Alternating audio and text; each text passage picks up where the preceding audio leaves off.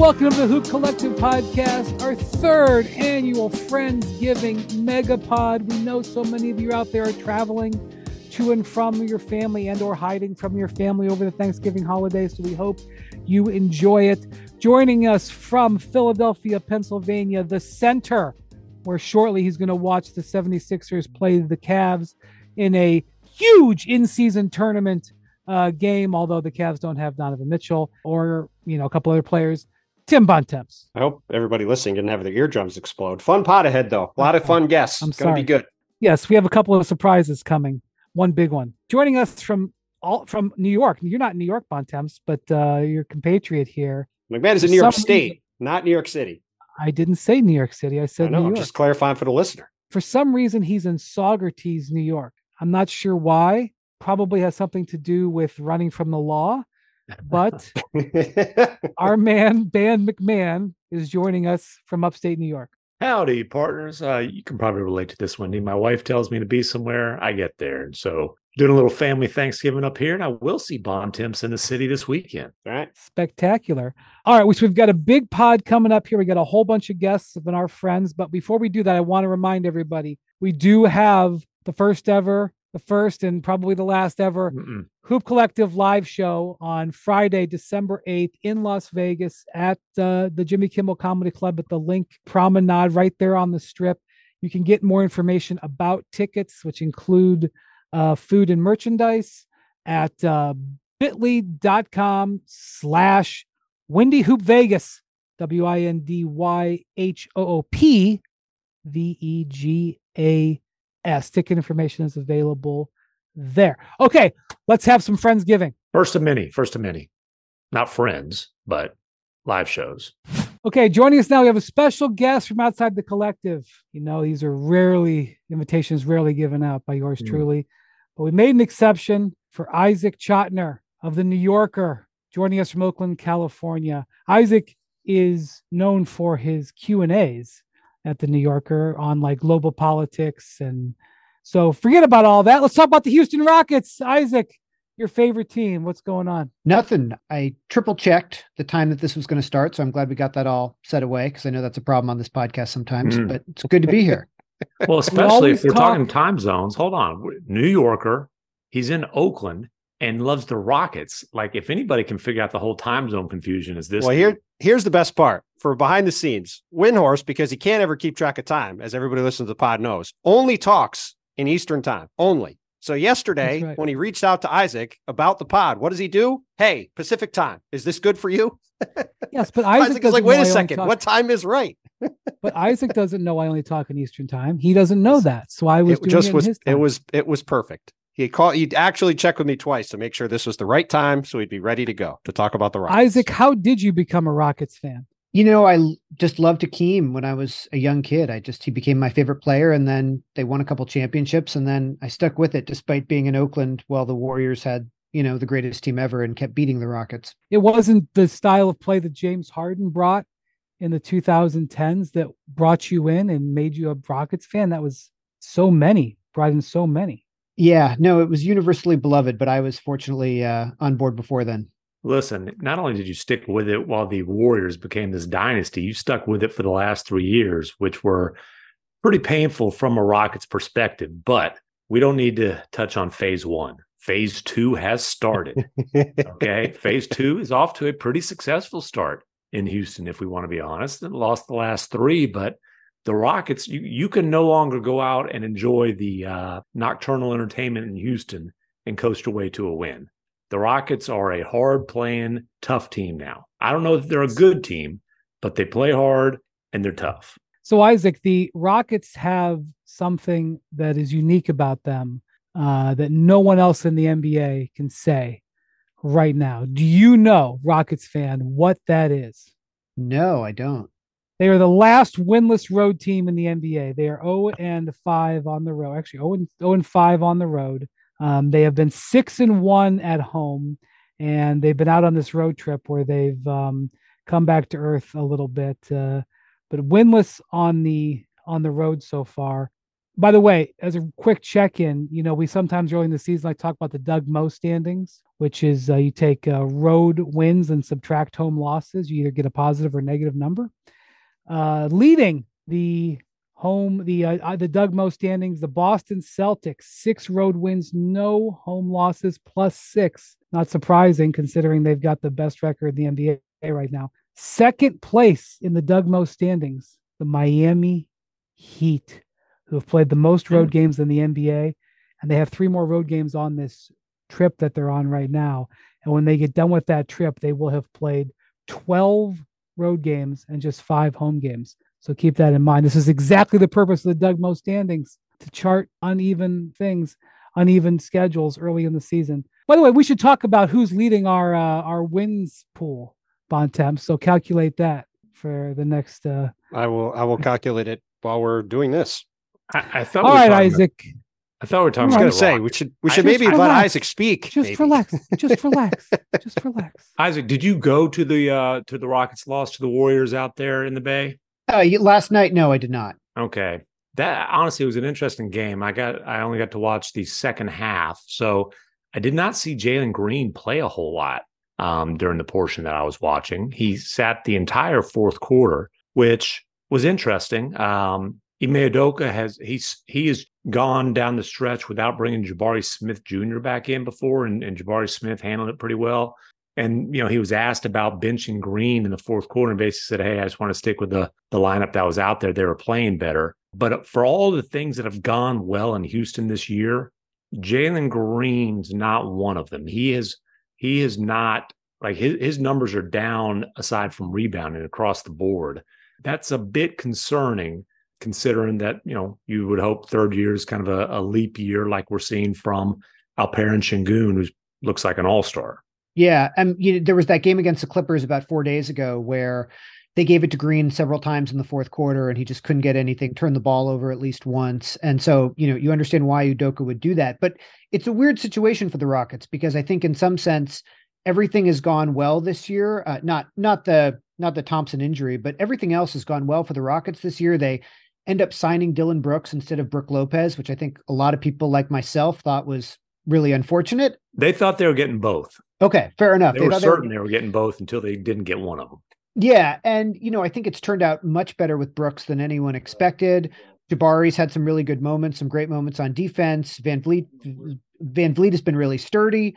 And yet the kind of centerpiece of this, Jalen Green, who's supposed to be their star, it kind of seems like it might not happen. And so it's this weird thing where they've got all this promise on the roster, but maybe just not a centerpiece to it. Well, you know what? I think the centerpiece is the other guy that they got in that draft. Şengün's their centerpiece right now. I mean, he's their star.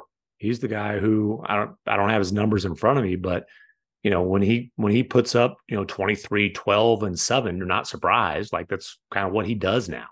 Yeah, I mean his numbers for the year: 21 points a game, 9 rebounds a game, over 5 assists per game, shooting in the mid-50s from the field. I mean, obviously he's a bit of a limitation defensively, bit of a limitation from a shooting perspective, right? Jackson drops in at 30, 13, and 5 last night against Golden State. He is a terrific huge player. Clutch shot the previous night. They lost to the Lakers, but he had the go-ahead bucket where he muscled LeBron. Like, yeah, if you're doing that at age 21, you got something. That bucket was like muscle and finesse. Mm-hmm. It was like actually both because of the move that he made and the angle of the shot. It was actually pretty damn impressive. Arguably got fouled on the play too. I mean, it was a heck of a play going through LeBron like that. But I think to Isaac's point, if you're looking at the Rockets long term, and as you like to point out off at Ben, we're now in phase 2, right?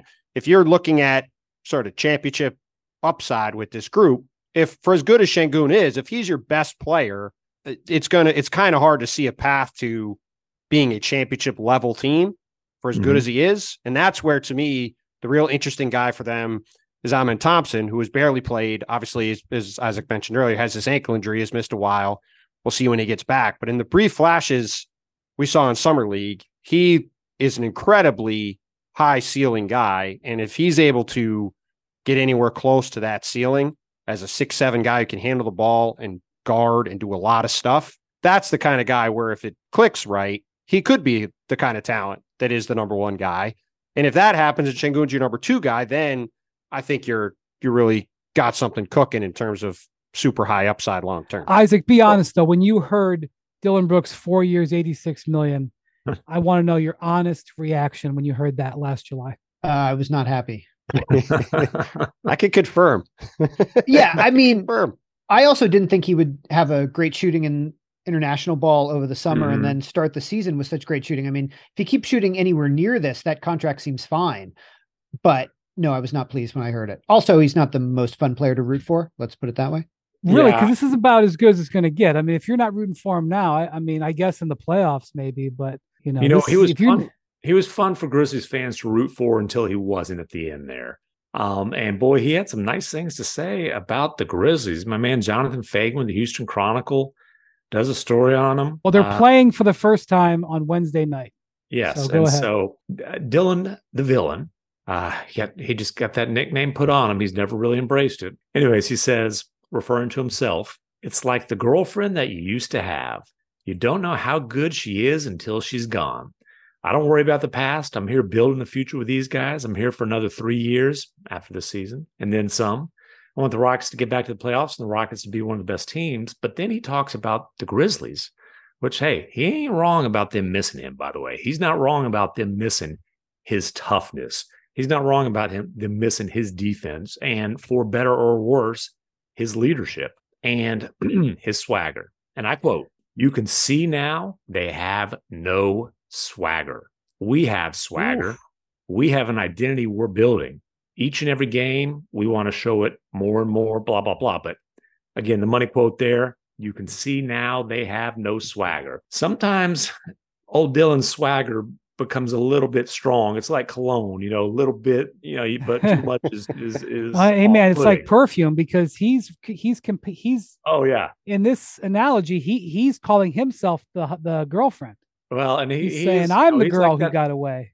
He's like that girlfriend who, he's not wrong. You have a lot of fun with him, but maybe going, not the one you want to marry. You going to elaborate? There's a lot of ways you can go with that analogy. But listen, his point about his swagger, his toughness, his defense, the way he sets a tone is absolutely helped the Rockets, and the Grizzlies have desperately missed it. They tried for 2 years to replace him and failed. And the Rockets, it's early in that $86 million deal, but he's been exactly what they want. And, he took 21 shots the other night against the Lakers. That's a bit concerning. Now, a lot of those are dare you to shoot them type of looks that you have to take. He did have a pull-up 3 with kind of the game was not decided. He had a crazy pull-up 3 last night that he bricked, and that's definitely the kind of shots the Grizzlies would be like, oh my gosh, is his defense worth it? But man, he seems to have accepted the 4th or 5th option role in Houston that he would grumble about with the Grizzlies. And if he's that and one of the best wing defenders in the league, maybe his contract's not that bad. Isaac, how do you feel about your new head coach, Ime Udoka, and what he's been doing to the team? There's no doubt their defensive improvement has been very palpable. Yeah, I mean, it seems a little bit like a sort of maybe a Thibodeau situation where if you have a coach come in and preach defense, you can win a lot of regular season games in the NBA because, just giving that effort. I don't sort of know strategically what he's doing, how smart it is or isn't. I don't have a strong sense of that yet. But just getting these guys to play hard, which they had not been playing hard the previous 3 seasons, is a tremendous improvement. And you just see them play very hard on defense every night. And to sort of have this level of defense, which I do think to some degree is legit. The offense, we'll see. With Şengün, who's been a little better, and Jalen Green in your starting lineup, I think is quite impressive. Yeah, well, also, I hate that Stephen Silas has taken a lot of strays here, not necessarily with us, but just in general. And did it go well for Stephen Silas in Houston? Obviously not. I would like to point out, Ime Udoka's proved himself during his year in Boston. He's a heck of a head coach. He has Fred VanVleet starting to point guard. Stephen Silas had Kevin Porter Jr. That might have something to do with the team's focus and discipline and maturity, and we can go on down the down the line. And he's got Dillon Brooks on the wing.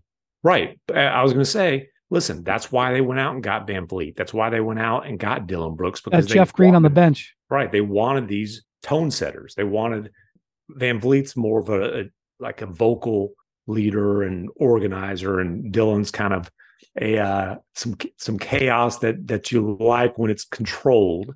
And then Jeff Green's just, an old head on the bench. But it's like the roster changes they made gave Ime a chance to come in and have this kind of early impact. Isaac, do you wade into Rockets Twitter and like Rockets Reddit or Rockets message boards? Don't really.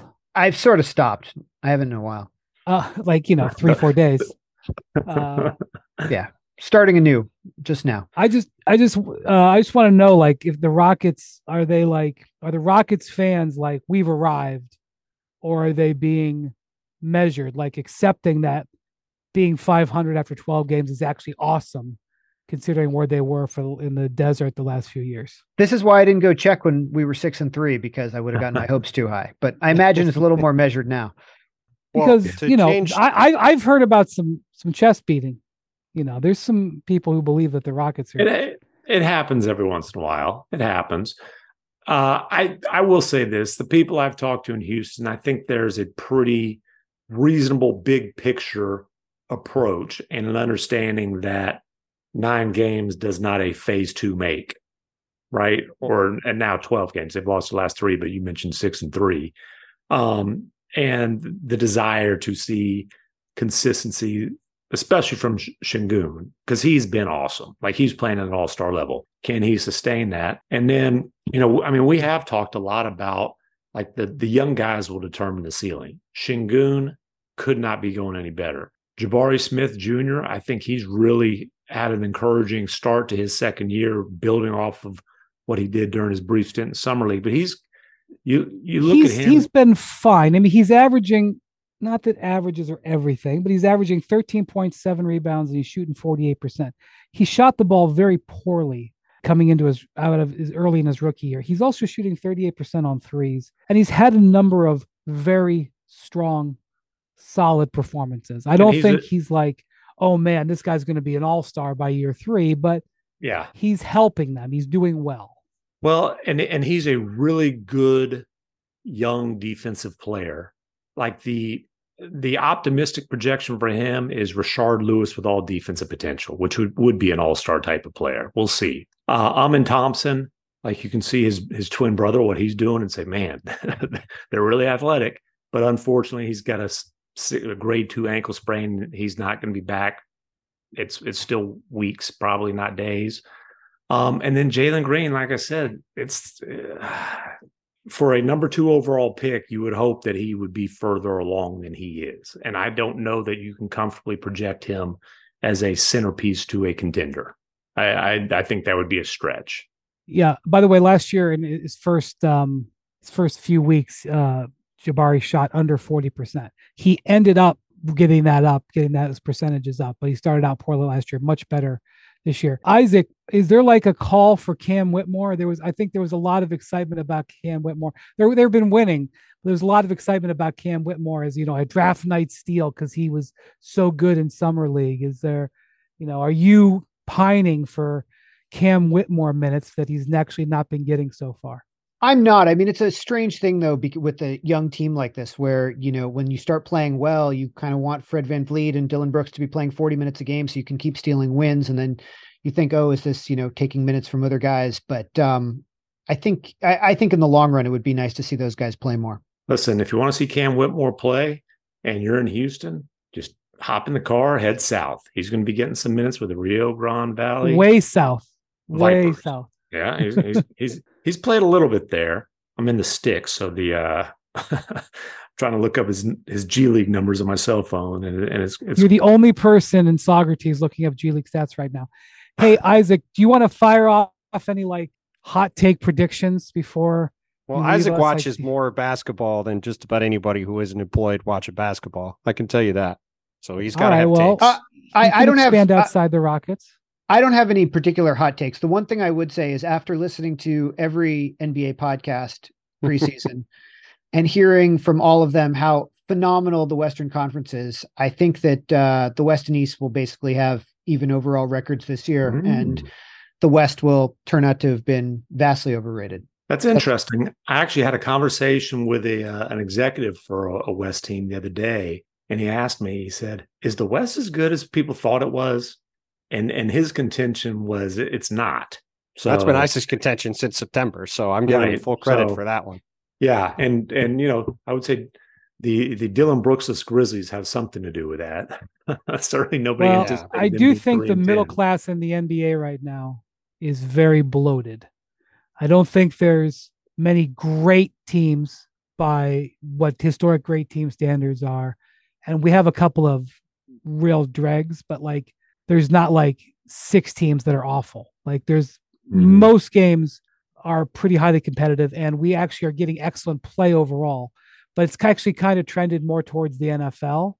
And I think by the end of the season, there's going to be a whole bunch of teams hovering around 41 to 44 wins that are hard to discern from each other, but they could beat each other on any night. And then you could see a team like the Heat. That's kind of what happened with the Heat last year. And they put it all together and came, that's right, came bolting out of the pack. Although the Lakers' talent level was higher than their record, because it was top 6 in the West after the trade deadline. Without question. To change gears a little bit. Hold on. What do you got? What do you got? The Wi-Fi or the wireless came through. Oh, you have the Cam Whitmore stats. Okay. 24.3 points, 49% from the floor, 48+% from 3-point range, 6 assists, 6 rebounds, 4 assists. Cam Whitmore lighting it up with the Vipers in a few games. Had a really big dunk the other day too. Really big dunk. He's good for one of those a game. I was going to say, to change gears a little bit. Yeah, go ahead. Isaac, I got to know Isaac a couple of years ago when he was writing a big story on Rich Paul for the New Yorker, because he doesn't just do Q&As, as we started off with. We just had Rich Paul on the pod recently, or Brian did, booted us off, talked to Rich one-on-one.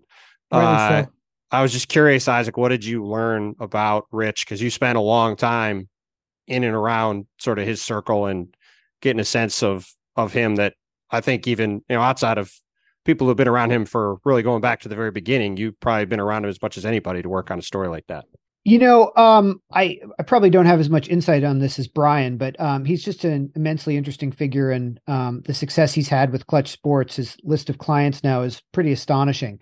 And so to learn about him and his backstory and his relationship with LeBron was amazing. The one funny thing I'll say about that story was Rich Paul, I think, is now maybe most famous for, at least with the general public, for dating Adele. And this is a spectacular. Please, I want all of this information. It's definitely most noteworthy among my wife and my wife's friends. That's the only. Whenever he comes up, that's all they want to know about. Did Adele come up? Well, so Adele did come up, but she's not in the story, and the reason for that is I couldn't break this story, which came out I think a month or two after the profile came out.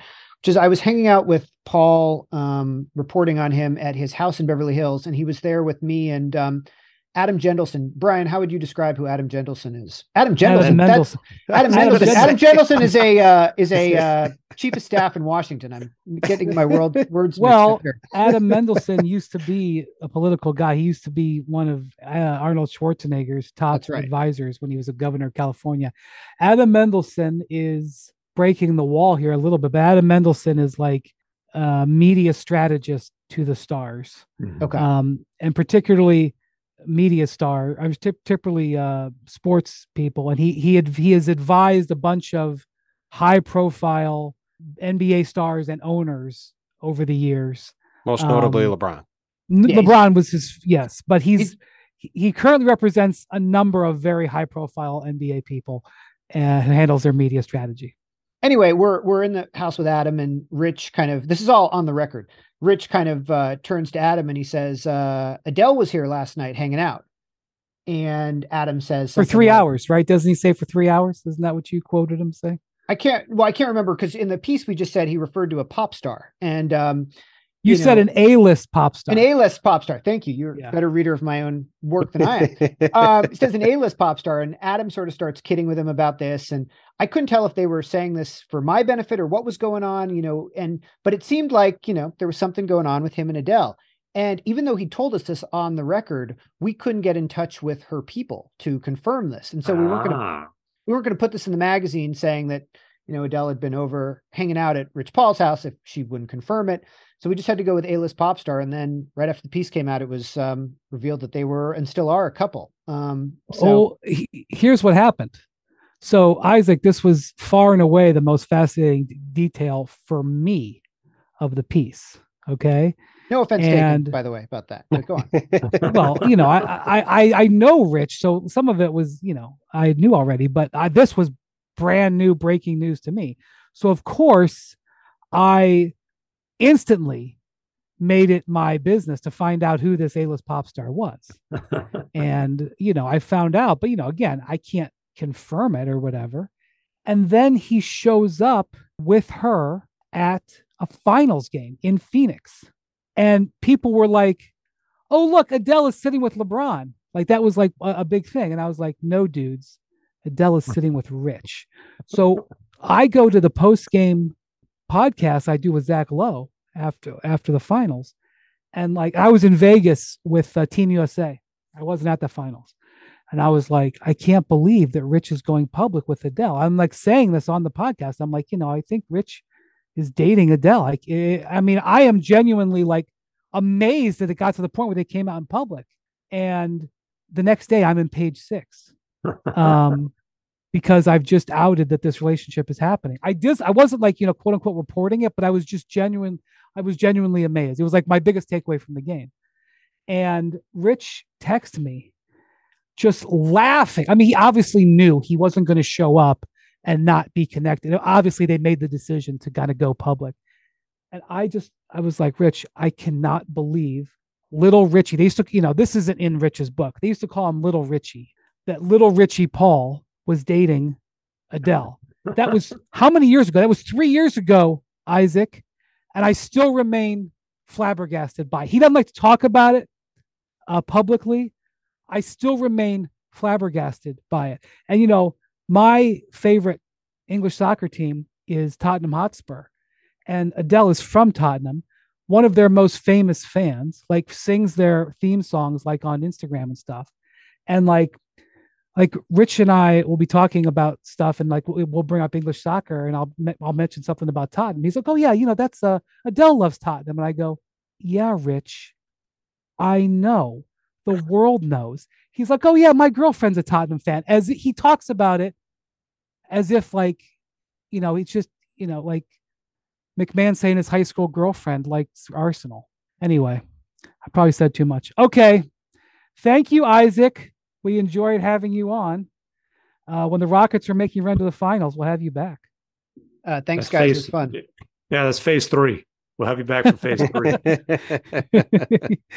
McMahon is closely monitoring the phase development. All right. Thank you. Adios, amigo. Please do that after every one. I will. More Hoop Collective podcast after this. Two guys drove to work. Neither guy wore a seatbelt. One guy got a ticket. One guy didn't. The same two guys drove home. One guy wore his seatbelt. One guy didn't.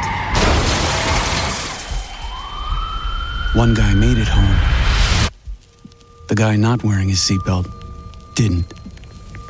Don't risk it. Click it or ticket. Paid for by NHTSA. Now let's talk about the play of the week. The pressure to follow up Hypnotic and Cognac weighing heavily on the team. Hypnotic was in the cup, blue and ready for the play. And boom, Añejo Tequila came in with a smooth assist to Hypnotic's tropical fruit finish.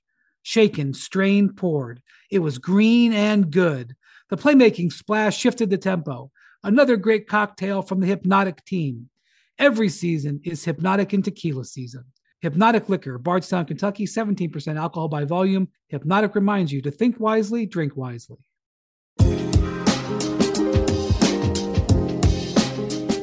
All right, now joining us from San Antonio, Texas, where he saw the Clippers deal San Antonio its latest lopsided loss on Monday night, is Andrew Lopez. At least the Spurs didn't have a lead and then lose it this time. That was the case for a few games in a row. But they tried a different strategy. We talked about last time 1-6 with those 10-point leads. So like, we're not going to get a 10-point lead in this one, and it still didn't work. They have more wins this year without a 10-point lead than with a 10-point lead. I'm not accusing the Spurs of not prioritizing winning. Andrew, I'm going to say that again. I'm not accusing the Spurs of not prioritizing winning. Having said that, you could present a case that I'm accusing them of not. Yeah, hold on. I'm accusing them of not prioritizing winning. I won't say that 4-letter T word, but they're not prioritizing winning. I mean, Pop has admitted that publicly. This is the experiment year. Well, he did say that was the shift was going to be more to winning this year, that they wanted to start the growth. I don't know. Go back to phases phase and one, Rockets. McMahon. Yeah, Phase phases one. and Rockets and all that stuff. About that a couple of times after games that, you would see these losses and you would think, oh, here comes an angry coach. And he's, we played a championship caliber team. This team has 2 all-stars. We're still growing. We're still trying to put things together. But they are clearly experimenting and trying different things, as we have seen with Point Sohan and other experiments. But I mean, this team is not going to win a championship this year. I don't think me saying that is any shock or surprise to anyone. So you might as well try to figure out what the best possible lineups you have around your 7'4" superstar are. First road victory for the Clippers this year in that game, by the way. We talked about Wembanyama significantly in our last podcast. I do want to ask you about the Pelicans, but let me ask you this. How's Victor handling getting his, head knocked around repeatedly, now 9 straight times and counting? How is his mood and his reaction been as he's taking these losses?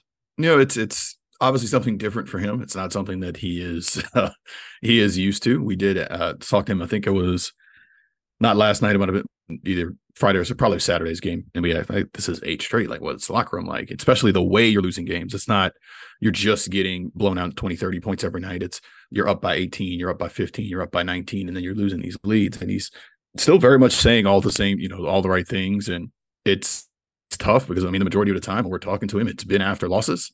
So it's kind of hard to really judge. But that being said, he has been upbeat. The practices are still upbeat. The shoot arounds are still upbeat. This is still a team very much that understands this is a growth year, despite the small focus of that they wanted to have on, look, we're going to try to start winning games and doing all this. But they understand that this is all a process, and it's very much going to be baby steps for these guys. Yeah, and like they're not trying to win. The Sohan, I get, again, we've talked about this a lot. I get the experiment, but it's not an attempt to win now. If you wanted to win now, you'd start Trey Jones and he'd be playing 34 minutes a night. He'd be paired with Wemby, like they'd be connected in the substitution pattern. So that's why they're clearly not prioritizing winning. And I understand the reasons for the experiment, but like winning's not important for them this year. Or they wouldn't be doing that. Okay. Sorry. Enough on the Spurs. I want to talk about the Pelicans real quick, Andrew. You recently left New Orleans, but obviously you keep a close watch on them. They've been kind of a wild team to watch. They've had some excellent performances. Mm-hmm. They've had some absolute dog performances.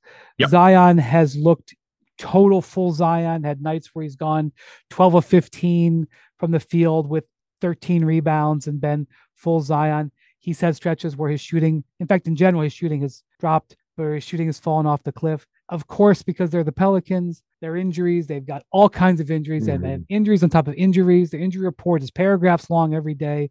Right now, CJ McCollum is out, coming back from a collapsed lung.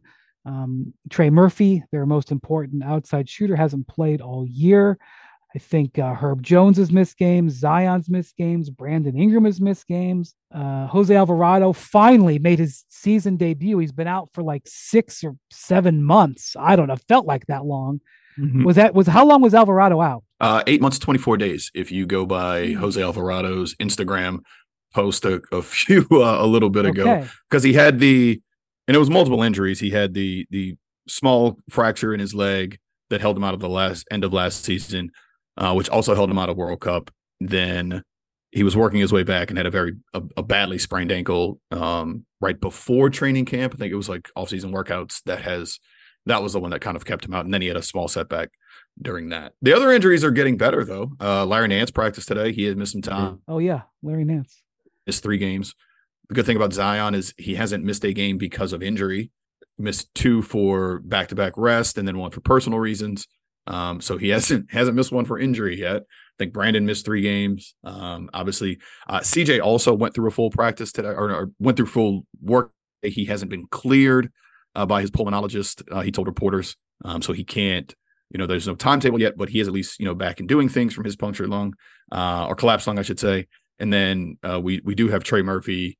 Should let's see, November 21st. I guess we're in that 10 to 12 window now for when he should be able to make a return. So hopefully the team is getting healthy. But of course, then they lose Matt Ryan for 10 to 14 days, who has been a very important part. Yes. So something's always happening with this team. Right. I mean, it's crazy. Their injury report is crazy. I just will say there's been a couple of bright spots. Matt Ryan, who they signed away from the Lakers. I don't know if the Lakers were, I don't know. But I thought he was on the Falcons. He was on the Falcons. It's the exact same guy. It's the exact same guy. Good job, McMahon. He's actually shot the heck out of the ball. He's shooting like over 45% on threes. He's basically helped to win him a couple of games, but now he's out. Jordan Hawkins, their rookie out of Connecticut, has also shot the ball very well relative to rookie. He's not shooting 50%, but he's made some threes when they've needed it. And Dyson Daniels, second-year former lottery pick, the Australian, has played a lot of minutes in the wake of CJ McCollum's injury and has been very good defensively. So this is, talk about a mixed bag, Andrew. There's something for everybody with this. Let's focus on Zion, though. Zion is averaging 22.2 per game, which would be a career low for him. His field goal percentage is 54.4%, which for human beings is good. For Zion, it's his career low by far. Yeah, but it was like at 50% like 10 days ago. Like he's been getting better. Career low in rebounds so far at 6 per game. Not that he's ever been a huge rebounder, but like doesn't look that same level of just like, oh my God, we've never seen anything like this before, explosive. And then he's played well in his last 3 games. They won all 3 of them. Last night, they blew the Kings out. Sacramento was on a back-to-back, and they just like wiped the floor with them. But before that, Andrew, he had that the money quote that blew up was when he said, I'm really trying to buy in, or something along those lines. As an experienced Zion observer, what did you make of that and kind of the way things have gone for him so far this season? The backseat comment, that was the next part of that. I'm trying to buy in, I'm taking a back seat. And it was hard to see exactly where he was taking a back seat when you looked at the numbers, because at that time the shots per game were the same, the usage was the same, the assists were like, the only thing that had changed was the Pelicans into Brandon Ingram being the point guard, or Dyson being the point guard in certain lineups, and Z just doesn't bring the ball up as much. That's the only really thing he has been doing. Since then, though, you've seen the uptick in the numbers. I think right when he said that, as Brian pointed out, that's when his shooting percentage was 50%. And it's like, that doesn't make sense. Because he had a couple of 6 for 20 games. We just didn't look right. Since then, he has, and especially in these last 3, especially, I think it was the first half of the Denver game. And then really that was one of his 20-point halves, or maybe it was the Dallas game. Last night against the Kings, he looked fantastic. Looked like, he's back to just, he can make layups from anywhere and you're fine. Okay, cool. He's 12 for 15 or whatever he was. That's the guy that you need. And I think they have been spending a lot of time post-practice between Zion, Brandon, with James Borrego, essentially through the offense and getting them in a spot where both of those guys need to be. I think there was a video today. I think Herb was even part of it today. They're still trying to figure each other out. And I think you did have a guy, I mean, Z is not a big guy who is going to play during the summer. That's just who he is. He'll work out. He'll do that kind of stuff. But he's tried to walk back those comments a little bit. But I think what you're seeing is they're trying to figure out what is the best thing. And I think James Borrego has played a big role in that so far. James Borrego, they brought in the offseason to be associate head coach, offensive coordinator. So he's the one basically kind of running these post-practice sessions with Brandon and Zion so far. So they are figuring each other out. And I think it helps that, I mean, for a while when Z made that comment, you were missing CJ, you were missing Larry Nance, you were missing Trey Murphy. Jose hadn't played yet. I think that was Najee's first game back. Herb was missing for that game. So you had stretches where Z was on the floor for long, and it's kind of funny because it's like the opposite of what had been happening, where everybody on the team had to learn how to play without Z for stretches. Well, now you have to learn how to play with everybody else, and so Zion's figuring all that out. And I think after that comment, everybody has kind of gotten back on the same page a little bit. Had 3 very impressive wins since that against Dallas, Minnesota, Dallas, Denver, and then Sacramento. The loss to Minnesota, a last-second loss. The Z didn't play that game, so things look to be back on the right track. The starting lineup in the last few games: Dyson, Herb, and then Zion and Jonas Valanciunas, which you would think, oh, there's no way that shooting works, has been plus 37 in 42 minutes. They have a net rating of like plus 42 over the last few games. So things are trending in the right direction as, for once, it seems like the Pelicans are getting healthier. Bontemps, you have anything to say about the New Orleans Pelicans? I would like to ask Jackson, or not Jackson. I'd like to ask Andrew. Sorry. What are the chances that when CJ McCollum's healthy, he's coming off the bench and they stick with the starting lineup with Dyson Daniels starting? Because this lineup has been really good and they've really gotten on a roll. And do they potentially consider trying to do that, or is that not a tenable thing for them to try to do? I think it's something they have to at least explore. I don't know if they necessarily stick with it. It also could depend on what restrictions CJ has when he comes back. I mean, this is obviously a sensitive issue. This is now the second time he's had to deal with this collapsed lung. He like I said, he said today his pulmonologist is the one who's kind of like, hey, let's wait before you get back on the floor. But I think it's something they need to explore. But knowing that you have options out there where Dyson is taking the step that you hope maybe he was going to be as a rookie, and now he is taking a step up, is definitely good for your defense, especially if he's going to shoot the way he has. He's obviously, I think you would like to see him and Herb's numbers be a little bit better, but I think it's something you have to at least consider if you're the Pelicans. I think that's a good question for another ESPN Hoops pod. It sort of sums up the New Orleans Pelicans that they are having to check in with a team pulmonologist. How many pulmonologists? I mean, I guess there's some players with asthma, but geez. All right, Andrew, thank you for your intrepid viewpoint on the two teams, and maybe get to write about a Spurs win sometime between now and Christmas. We'll see. All right, be well. Thank you very much. Enjoy Adios, your Thanksgiving. Amigo. The next amigo up is joining us from Los Angeles, California.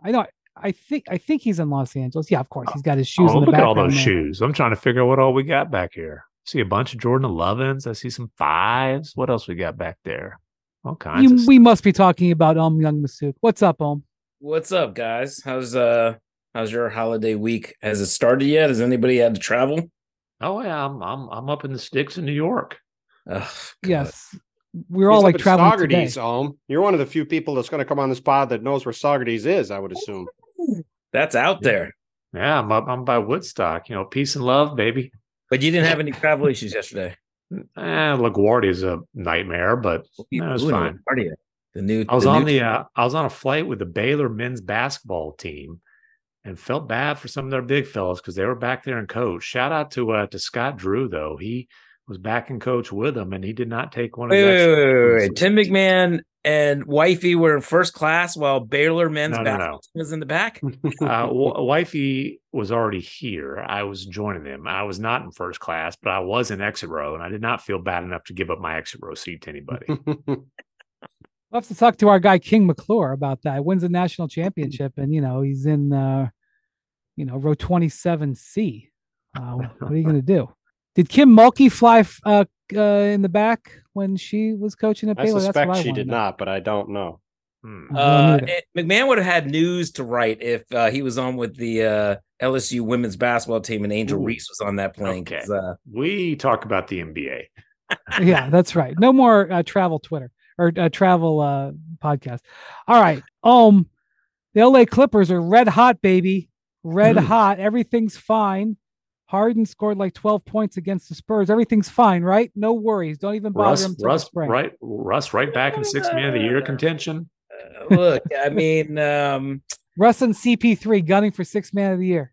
It is crazy because I would say it felt very much like last year when they had lost 5 straight and the Memphis Grizzlies came to town, no John Morant, and were just crushing them for 3 quarters. And it looked like the Clippers were on the verge of losing 6 straight. And then Paul George and Kawhi Leonard take over the fourth quarter win, and they kind of halt this ridiculous losing streak, and everything felt like it was really kind of falling on them. And then fast forward to this year, they had lost 6 straight, 5 with James Harden on the floor, despite the fact that Memphis tried to do the same thing and give them a win again. And they weren't able to pull it out. And then you got, basically on the morning of a game, Russell Westbrook news comes out that Russell Westbrook had approached Ty and basically said, I'll come off the bench. I'll do whatever I can to help this team win. Just like he approached Darvin Ham last year. Yeah. Man, Russ I don't think Russ is, look, I was with Russ the night before at a community event, which there were no basketball questions allowed. And he was in a good mood. I mean, he didn't seem like, he didn't seem pissed off about anything. But like that night after they won, Russ did not talk to the media. He did say on his way out, the whole entire season, actually, he has been the first one out of the locker room. He gets dressed very fast. And while Ty Lue is talking, or if another player like Kawhi surprisingly will come in right after Ty, Russ is out. Now, Russ, like if you stop him in the locker room, he'll stop and talk for the most part, but the locker room's not even open when he leaves. And in this case, on this night, he left as the locker room was opening up and said that he had his kid's birthday to get to. I think it was his daughter or something like that. So he did talk last night and didn't say much. I can't imagine him being thrilled about this move. If you talk about like from the season opener but they started winning as soon as they did it. I mean, yes. I mean, the season opener, you couldn't contain his joy. I mean, it was like you could see him smiling. He was happy. He was leading and all this stuff. And now he's coming off the bench, and he's been the one that's had to probably adapt the most to everybody when it comes to all this stuff. But last night looked better. He did the first game. He played like 17 minutes. Last game, of course, it was the Spurs. Spurs played horrible, but yeah. Russ did look a little bit better. But no, he doesn't look comfortable at all. Not at all. In all honesty, like I turned positive on the Clippers that game in Denver last week, where they started to show signs.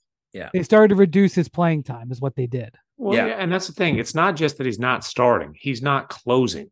He's not even coming close to closing. Like he's not, he's not this 6-man who, like the 6-man of the year candidates end up playing like 28, 30 minutes per game, sometimes even more. Russ is not going to play that many minutes. Yeah, I mean, you can make the argument that maybe who's more the 6th man for the team is Norman Powell, not Russ. Russ might have the title in, basically in honor, like the honor of it, but like basically the guy who plays more like the 6th man and is being used more like 6th man is he could win 7th man of the year. He could. New award. I still think that Russ brings things that they are going to need, which is the energy, the hustle. They just don't have the juice on every night. They're an older team. He kind of brings that, the pace of being able to run. They're going to need that on certain nights. If you remember last year, and granted, it was when there was no Paul George, but in that game 1, he shot 3 for 18, but he made all these winning plays at the end where he got this huge offensive rebound. He made this huge defensive stop on Devin Booker. All these hustle plays, those are things they're going to need. But, when they need to spread the floor, they go to Harden and they take Westbrook out. And when they go small, they put Norman Powell in and PJ Tucker and things like that. And there's just no place for Russ right now, I think, especially when it comes to finishing. What you saw last night, though, I really like a couple things I saw. Harden and Kawhi look like they're developing a little bit of a chemistry now, a 2-man game, which is what you kind of wanted because they had to split the 4. When they stagger the 4 minutes, they split Paul and Russ up because Russ and Paul have this chemistry together. Paul looks very comfortable with Russ, and then Harden and Kawhi. And maybe it was at first they thought, well, let's try pick and rolls because, Harden's an elite pick and roll guy. And maybe we can get Kawhi rolling into his mid-range spots. But Kawhi's not like that. He doesn't feel comfortable doing that. He rather catch the ball, dribble, get to his spots and score. So then what you're seeing now is Harden passes to Kawhi. Kawhi backs in, doesn't have something. Kawhi passes back out to Harden. Harden gives it right back to him. It's almost like this like small man, big man game. And then it's starting to work. You saw the other night when James hit that 4-point play, it was Kawhi. The play was designed for Kawhi. Kawhi didn't have a shot on the corner. He passed it right back to Harden. Harden hits the 4-point play. Who was the most excited guy on the floor when he hit the shot? Kawhi Leonard, showing rare emotion. So I think I was going to say not Russ. I think these two are starting to develop a chemistry. And I think Kawhi can see, like, you know, this is another dude out here who can create his own shot, who can score from the outside, who can get me the ball. I think Kawhi likes that because it looks like they had another elite scorer out there. I don't think he's an elite scorer anymore. I don't think he's he doesn't need to be an elite scorer for 48 minutes, Tim. He just needs to be an elite scorer. He only needs to score like 15 points or 20 points. When all three are scoring and it comes in different junctures, that's what it needs to be. It just needs to be like he takes over his mismatches. I just don't think Harden is the guy who can torch teams off the dribble anymore. He's not. And I know he hit the 4-point play and it's a step back. Harden is, it's funny because, you know, Harden is a guy who wasn't a point guard till Mike D'Antoni said, hey, now you are. And then he leads the league in scoring a few times.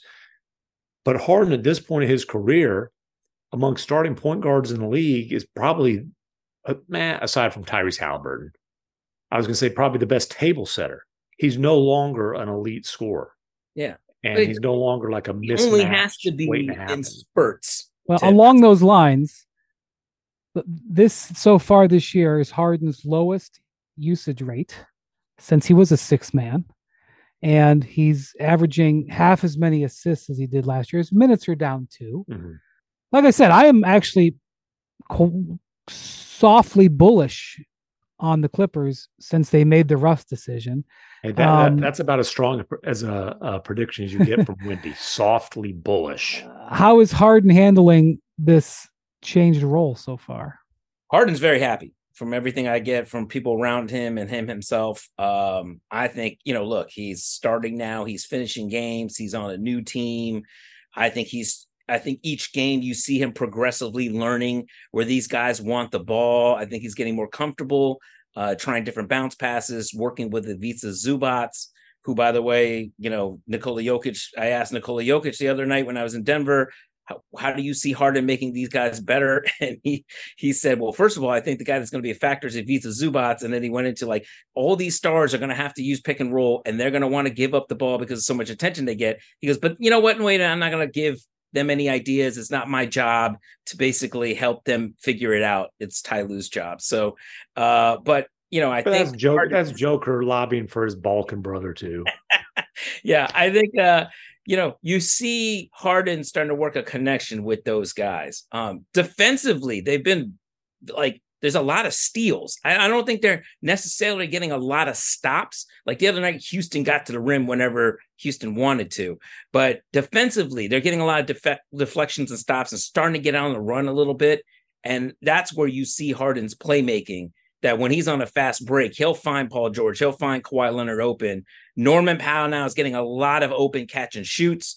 I thought like at the very beginning of this whole process, Harden had to like try to figure out where he fit in, and he was getting a lot of these open catch and shoots and just not even taking them. He was basically like pump faking his way out and then sidestepping into a defender. And I said to him in New York, I think it was Brooklyn, I said, you look like you have to rewire your brain because you've spent the last 10 years trying to create your own offense all the time, that now you're getting these wide open catch and shoots and you don't know what to do. You're just pump faking and then like holding it and the defender comes in. He's like, exactly. He's like, I haven't had an open catch and shoot basically since Oklahoma City. Yeah. I mean, that's a lie. That's a lie though. He had them all last season. Yeah, with Kevin Durant. And he had some with Kevin Durant, obviously, and Kyrie Irving. But no, but he had them all last season. This was the story all last season with the Sixers. All year, he kept passing up wide open catch and shoot shots, and he would take one once in a blue moon. You go, oh man, maybe this guy's going to finally do this, and then he wouldn't do it again. You know, it's funny because when I saw them in Dallas, that's the game he scored 14 in the first quarter, then didn't score the rest of the game. But he hit, I believe, 2 catch and shoot threes in the first quarter, and we just talked about the same thing in the pod, and after the game, he said, yeah, I watched film. Like, I've got to take those. I thought you could say you watched the pod. No, he did. He did not mention that. But I told you guys then, like James was as like upbeat as I've ever seen him after a loss. Like, and it makes sense. He got everything he wanted. And James does want to be number one in the pecking order. I think he's made that pretty clear without just coming out and saying it. But number one in the pecking order just means he's got the ball in his hands and he's figuring out who's getting shots, not that he's taking 25 shots. I would agree with you, Tim. I don't think he thinks I think he knows Kawhi Leonard in the pecking order is the guy that would, if there's one shot to take at the end to win the game, like the other night, it was going to be Kawhi. And if Kawhi doesn't have a shot, well, next best case scenario is the ball ends up in his hands or Paul George's hands. And so I think he understands that. And Ty Lue kind of made that clear in New York too, when he was asked like, hey, you said all these guys have to sacrifice, but like in the second half against the Knicks, you clearly were trying to get the ball to Kawhi Leonard. And he was like, well, Kawhi Leonard's our best player.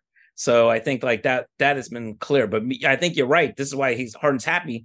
The ball is in his hands now. When he was on the floor with Russ had the ball in his hands a lot. So now they've kind of divided that up a little bit, even though you still find time where, I don't know, it's almost kind of like they're giving a bone to Russ that when Russ does come in the first quarter, Ty Lue will keep the majority of the starters in with Russ. So Russ gets some minutes with those guys too.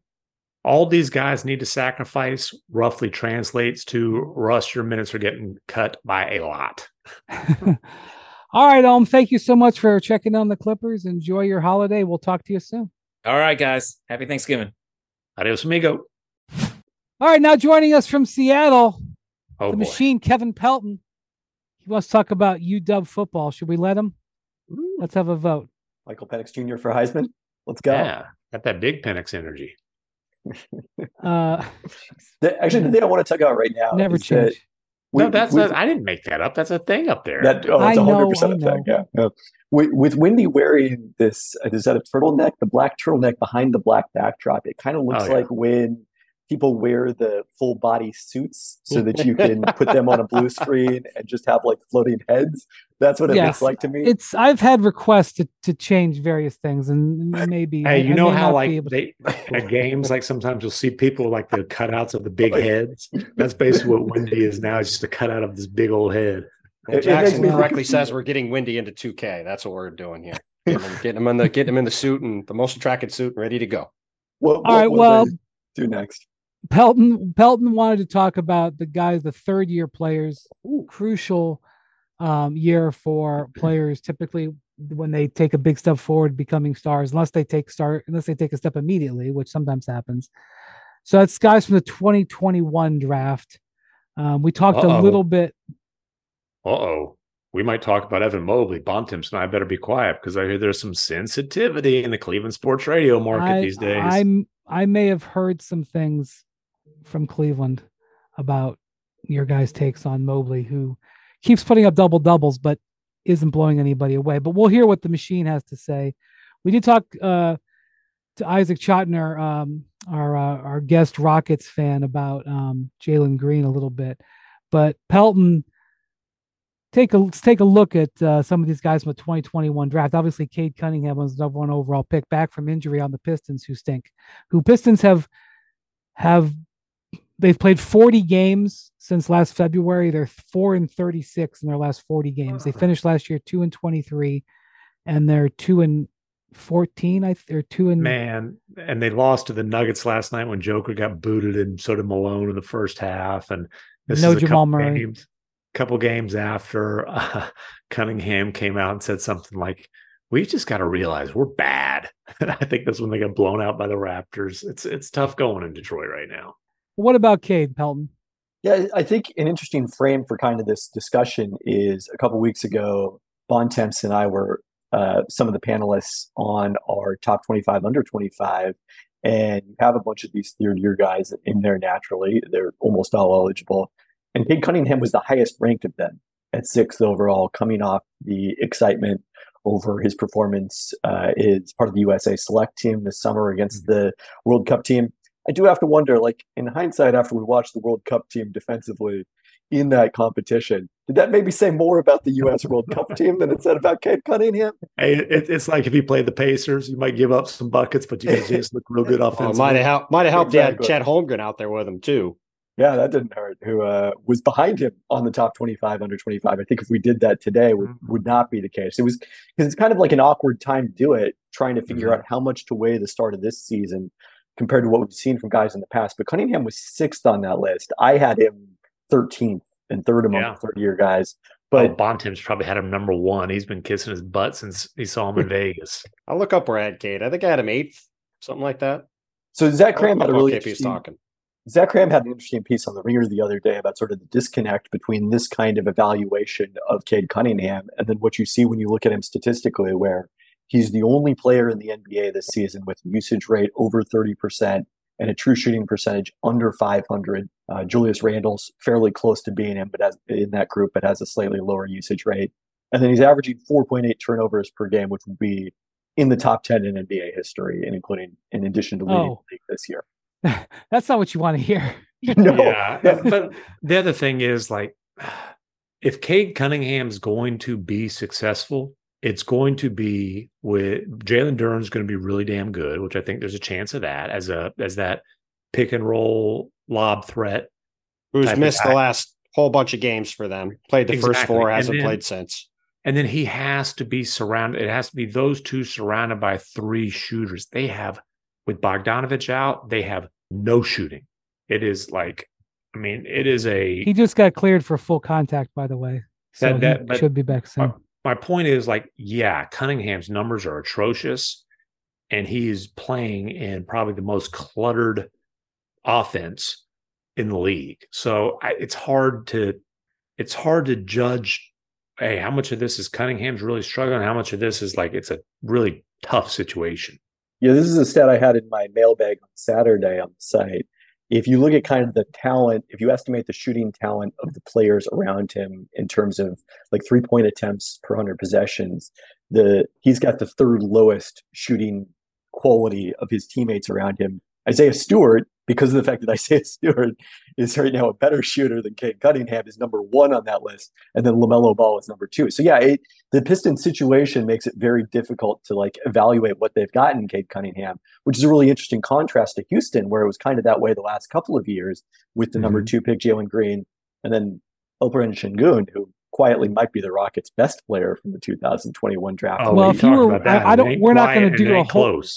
We're not going to do a whole redraft of this. Maybe we'll do that another pod someday. But just off the top of your head, because I didn't ask you to prepare for this, where would Alperen Şengün, who went 16th, where would Alperen Şengün go if the 2021 draft? Here's the better question. And leading up to the 2021 draft, where did the machine have Alperen Şengün ranked? Because I know the answer to that. Well, Şengün was number 1 in the stats-only version of my projection. I wouldn't have drafted him number 1. He does obviously have the defensive limitations. But he had probably the greatest statistical translation of any player coming out of Europe ever. His numbers were off the charts. He was better than Luka? Not better than Luka. No, he was not. Luka.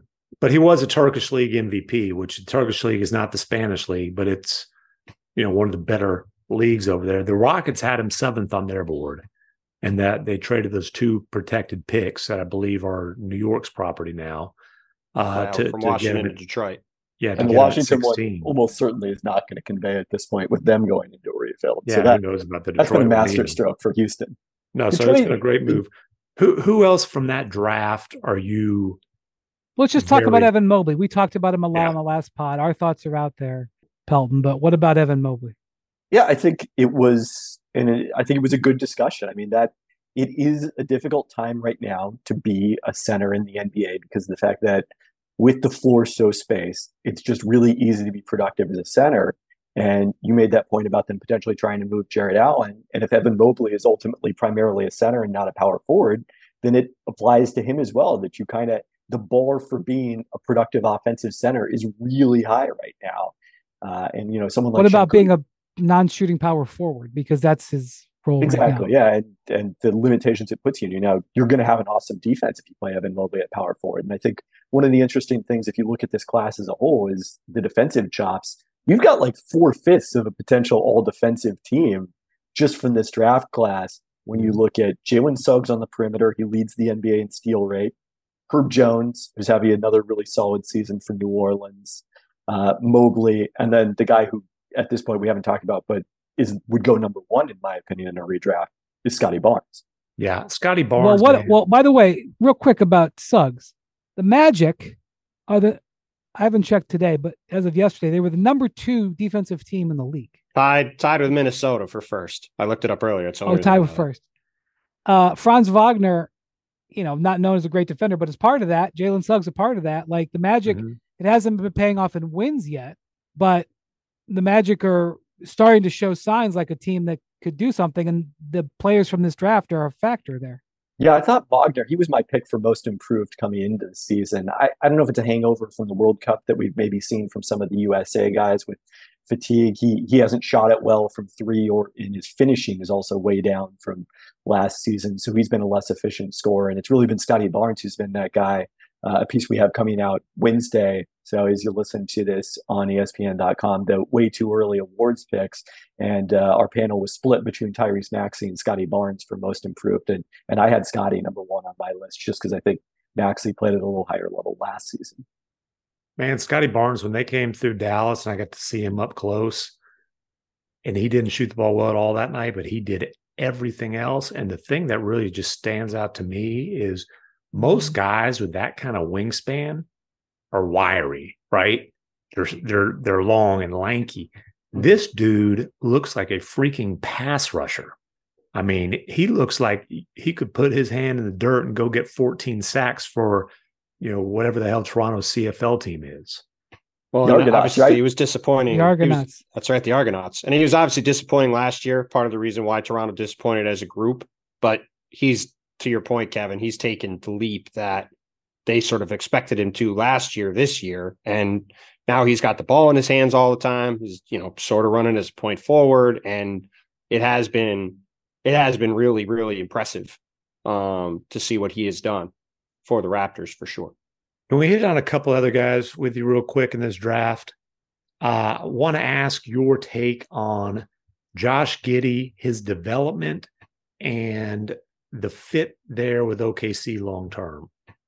Yeah, it's an interesting one because if you expand that group of guys with an under 500 true shooting percentage to slightly lower usage rates, Josh Giddey is fairly high in terms of usage among that group as well. And, his shooting is only going to, I think, become more important as the rest of this Oklahoma City group becomes more skilled, and it becomes more important to, keep help defenders away from Shai Gilgeous-Alexander's drives and Chet Holmgren rolling to the hoop and what have you. Now, Chet does help make up for that to some degree. The fact that you've got a great shooting 5 allows you to play a little bit weaker shooter, especially if it's someone who has the ball in his hands. But if you're thinking about maximizing the potential of this group, it does seem like maybe it's a lot more Josh Giddey with that second unit where his playmaking can set up lesser offensive talents and, find somebody else, whether it's, maybe a better version of Isaiah Joe, just gives the defensive limitations he has, because you love Giddey's size. He's got a rookie guard playing awfully well too. True. Yeah, Cason Wallace could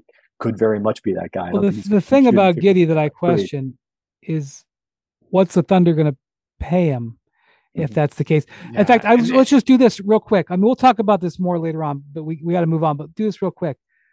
As of today, the decision ain't getting made today. Decision's getting made next summer. How many of these guys are getting the max next summer? The fun max. The fun max, to be clear. Mobley's getting the max. I still think Cunningham, Mobley. Are we sure? Barnes? Are we sure about Mobley? Yeah. Are we sure? Max. You got to listen. I mean, if he averaged, no, hold on. Yes. If he's averaging 14 points again this year for a third year in a row, is he definitely getting the max? He's getting the fun max as a guy who's averaging mid-teens, double-double, and is. I mean, if he's averaging the max, if his numbers are the same as they've been the last 2 years again, I think he's that's getting the max from a small market franchise. Yes. I mean, it is interesting that Jaren Jackson Jr. did not get the max. Yeah. But he was coming. I don't think he would. I don't think he would extend unless he got the max. There was major injury. Not that anyone's told me Jackson that. Jr. Yeah. Remember how much time Jaren missed on his rookie deal? That's a different. scenario. I think Mobley extends for the. I think Mobley gets the max. I just think it's more of a debate than he definitely is. Scotty Barnes, if he continues to play like this, is getting it for sure. Yes. Yeah. So after that, I think it's a debate about most of these other guys. What about Franz Wagner? Yes. I think so. I mean, their books are particularly clean. I think, you'd want to. The other thing with that's the thing. He might be a bit of a negotiation though. It might be a little bit below the max. Like it might not be the max. Like Cade, you would expect if he plays to his pedigree, he would get the max. Like I would guess Cade probably extends for a max next summer, but I'm not sure about that based off how he's played. But so much about this is about organizational commitment as well as just how well you've played. I mean, the guy we haven't mentioned, the guy we haven't mentioned that might is Şengün. Well, Jalen Green definitely isn't. But Şengün could. Yes, I think Şengün probably, if he keeps this up, he's going to have to get the max. I don't think Jalen. If he's a 2010 and 6 guy, are you kidding me? Right. I mean, I think I wanted to ask you about, not necessarily at the max, but unfortunately, Cam Thomas got hurt after just lighting it up for the first however many games. How much do you believe in Cam Thomas as just a near elite level type of scorer, as a high 20-point kind of scorer? I mean, he's always had the ability to put the ball in the bucket. When I watched him at LSU, my thought was, this is a guy who's going to be like infuriating in terms of the discussions about his value, because he's going to be averaging so many points per game and it's going to be pretty empty in terms of his other contributions. Now, he's, I think, turned into a more efficient scorer at the NBA level than I expected based on that, because he was not at LSU. And he's sort of in a perfect position in Brooklyn, because you look at all these guys who are interchangeable defensively, can compensate for him at that end of the court. But what do they need is shot creation. And Cam Thomas is happy to create shots, and he's done it really well. I mean, every time he plays, he scores a bunch of points. At some point, I think you've got to believe it's real, that that's a legitimate skill for him. He is shooting 32% from 3, though, and it did sort of feel like it was more of a science experiment than a real sustainable thing, is him being an elite guy. The one guy I want to ask you about real quick is, what are your thoughts on Jalen Johnson, who has taken a really big step forward in Atlanta, and I think has got a really high ceiling. He was a super high level recruit, had kind of a weird year at Duke, ended up falling to, I think, 20 in the draft when Atlanta got him, was somewhere in the teens or 20. And he has now, this year in his 3rd year as a young guy still, 20. Really started to look like the kind of player that he had the potential to be going into college in the first place. Like where does things sit with him at this point for UKP? Yeah, I mean, he's been everything Atlanta has hoped that he would be, I think, this season. They haven't missed John Collins in that spot, I think, at all. He maybe even gives them a little bit of a different element with his playmaking ability compared to John Collins. And, that's not something they necessarily need a ton of, because of the fact that you've got both Trae Young and DeJounte Murray, but it's a nice bonus to have that from the power forward spot. And just his athleticism, his size, it figured it was always going to be valuable. I liked him better than where he went in the draft. I thought his season at Duke kind of got lost in the shuffle a little bit because he didn't play in the second half of the year. Yeah. All right, Machine, thank you so much for your time. Enjoy your Thanksgiving. Good luck to your Huskies. And we're going to have you back in the very short term here for small sample size theater, always one of our favorite pods alongside our Friendsgiving in November. So talk to you soon. Looking forward to it. Happy Thanksgiving, everybody. Adios, amigo. All right, joining us now from Los Angeles, California, our Lakers man on the scene and one of Syracuse's finest, Dave McMenamin. Most importantly, Radnor High School Hall of Famer. Oh, wow. That's right. Wow. You pronounced it correctly, too. Thanks, Timmy. I've heard you talk about it more than once, pal. Yeah, that's true. That's fair. Not the Hall of Fame part, to be clear, but the high school. Also, very proud of Dave I saw the plaque. Awesome. The plaque is like this photo that Dave will have like as part of the Hall of Fame forever. It's a very flattering. It's a very impressive photo. He's a handsome man. That's what I'm saying. I'm hitting on you, actually.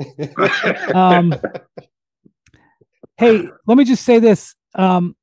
Anthony Davis is averaging fewer points, shooting a worse percentage, fewer rebounds in more minutes. I guess his 3-point shooting is mildly up. His blocks are way up. He's having the best shot blocking season of his career to this point. I feel like it's hard to have a conversation about how the Lakers are doing without talking about Anthony Davis. And it's like, I might as well just start there. you're probably tired of hearing about it because it's such a thing, but like whenever you check in on the Lakers, like I feel like hardcore Laker fans are defending Anthony Davis and hardcore Laker critics are criticizing Anthony Davis. It's like where the rubber meets the road on the Lakers, and the Lakers are off to a mundane, middling start, and Anthony Davis is not having the greatest year. I know he's had some great games, Dave, but is this as much about Anthony Davis as maybe is that a fair way to look at that? If it's not number one, I do think number one has been the rash of injuries. And even if it's just to, a couple role players at this point in the rotation and Jared Vanderbilt and Gabe Vincent, he's 1A because injuries have also been part of his story. And really his numbers have taken a dip since this hip spasm situation that popped up against the Miami Heat. Now, to his credit, if we want to give him credit for playing in it back-to-back, I know there's a lot of players out there who just playing back-to-backs, and it's no big deal. But last year he didn't. And this year he has, but has not looked good in them as he tries to get his body right. The thing that was concerning after the Portland game was he said that his lift was affected. Of course, they won that game. So he had like 5 blocks. So he still made an impact on winning, but it was the type of comment where you're like, should this guy even be playing? Lo and behold, he had 48 hours to do treatment on the hip and had one of his stronger games of the season the following time out at home against the Houston Rockets. And so I think the question mark him is like, there's still a little bit of, you don't know what you're going to get on a nightly basis. And when you can basically only look at this roster and say, okay, we know we're going to have LeBron on a nightly basis. We should know we're going to have Anthony Davis. I would say the next guy that we bring up is probably D'Angelo Russell based on this season so far. And that's not necessarily the formula to be making a run back to the Western Conference Finals. Well, I mean, to your point, go ahead, McMahon. I was going to say it's interesting you say that because Austin Reeves was the guy who, coming off of last year, especially the way that he played in the playoffs, the circumstances allowed the Lakers to get him long-term, 4 years on a deal that I think league-wide was just seen as amazing value. And then it's been kind of up and down for him. What do you think about what we've seen from Reeves so far this season and kind of within the Lakers? What's the trajectory? What's the anticipated trajectory for this guy? Well, him in the starting lineup, he and so did LeBron and so did D'Angelo Russell. They all missed Jared Vanderbilt a lot. And so they were just struggling defensively and getting in these early holes. Through the first 8 games, I believe, the Lakers had a point differential in the first quarter of 78 points negative. It was the worst point differential through 8 games in league history. You're spotting the opponent 10 points a night. And some of that was Austin's presence or lack thereof of a presence on the defensive end. And so Darvin Ham coming off this 3-game losing streak changed things around. You have Austin coming off the bench, and he's surrounded by a different group, and he's also facing off against different players while playing defense, putting the ball in his hands more. He started to find a rhythm with that. He had a big shot against Houston Rockets to seal that one, put them up 3 with 24 seconds left to go.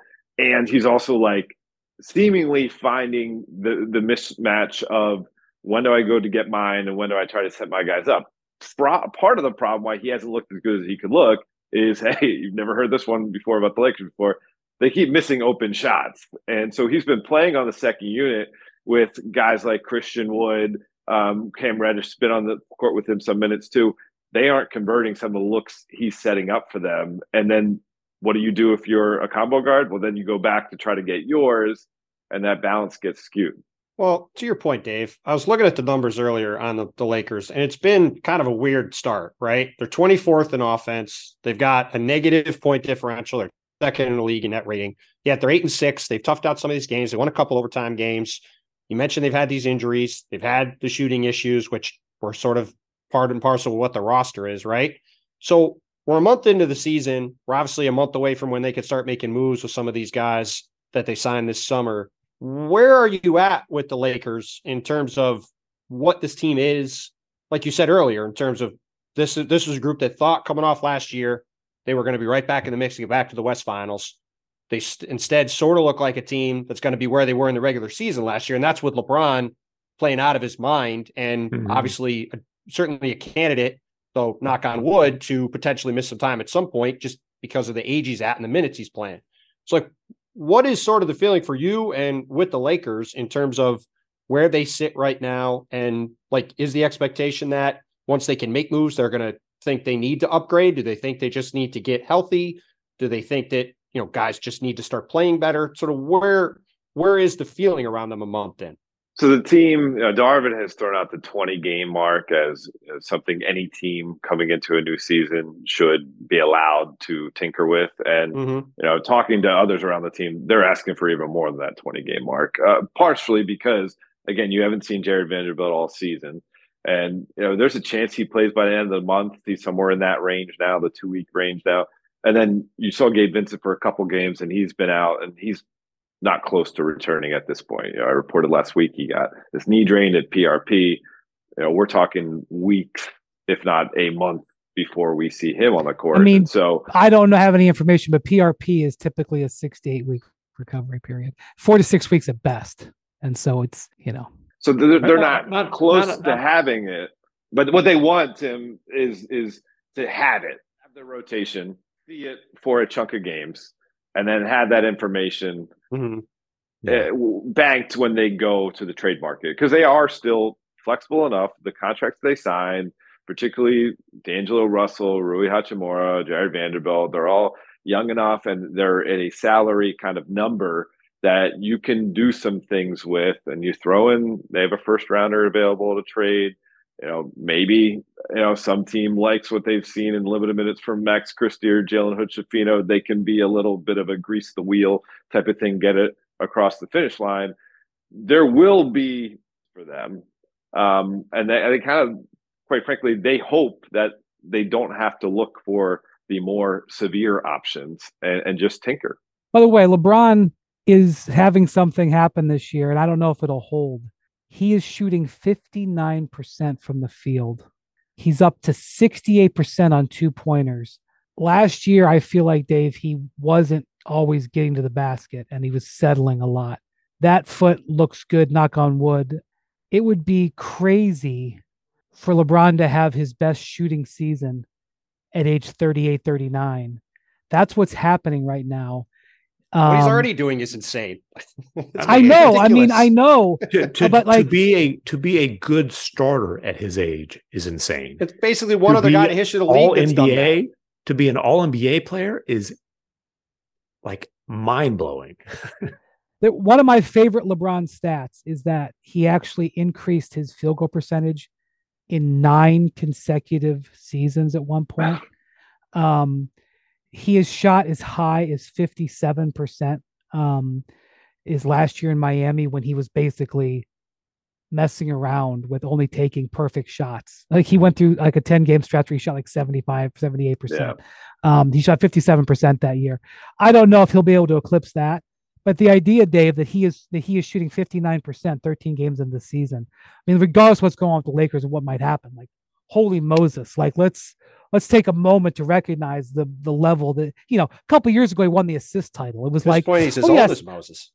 I shall win my first assist title in year 19. Okay. I think it was 17 for the assists. Yeah. Year 15 was the first time. Yeah. Year 15 was the first time he did all 82 games. Year 17 was the assist title. And who knows? 21 will be his field goal percentage. And it's funny you mentioned the Miami thing. That was, I think, if I remember correctly, and you were around that team a lot, there was a game within the game between him and Dwayne Wade where they were kind of trying to match one another with their efficiency. He's out on an island doing this himself. And some of it has certainly been getting into the paint.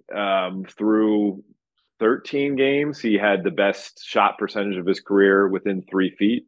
And that's a big, steady part of his diet. The other thing is 3-pointers falling at 40% or 39.7. His career best is 40.6. And he's taking a much higher volume than when he shot 40.6. I asked Yeah, him that was about it on over the 3 a weekend. game. Now he's taking 6, double. I asked him about it over the weekend. He said, basically, I feel good. So in between games, I can actually practice.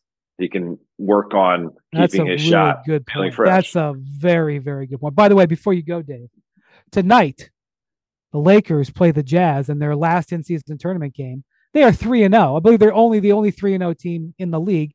If they win tonight, they clinch whatever group it is and will get a home game in the quarterfinals.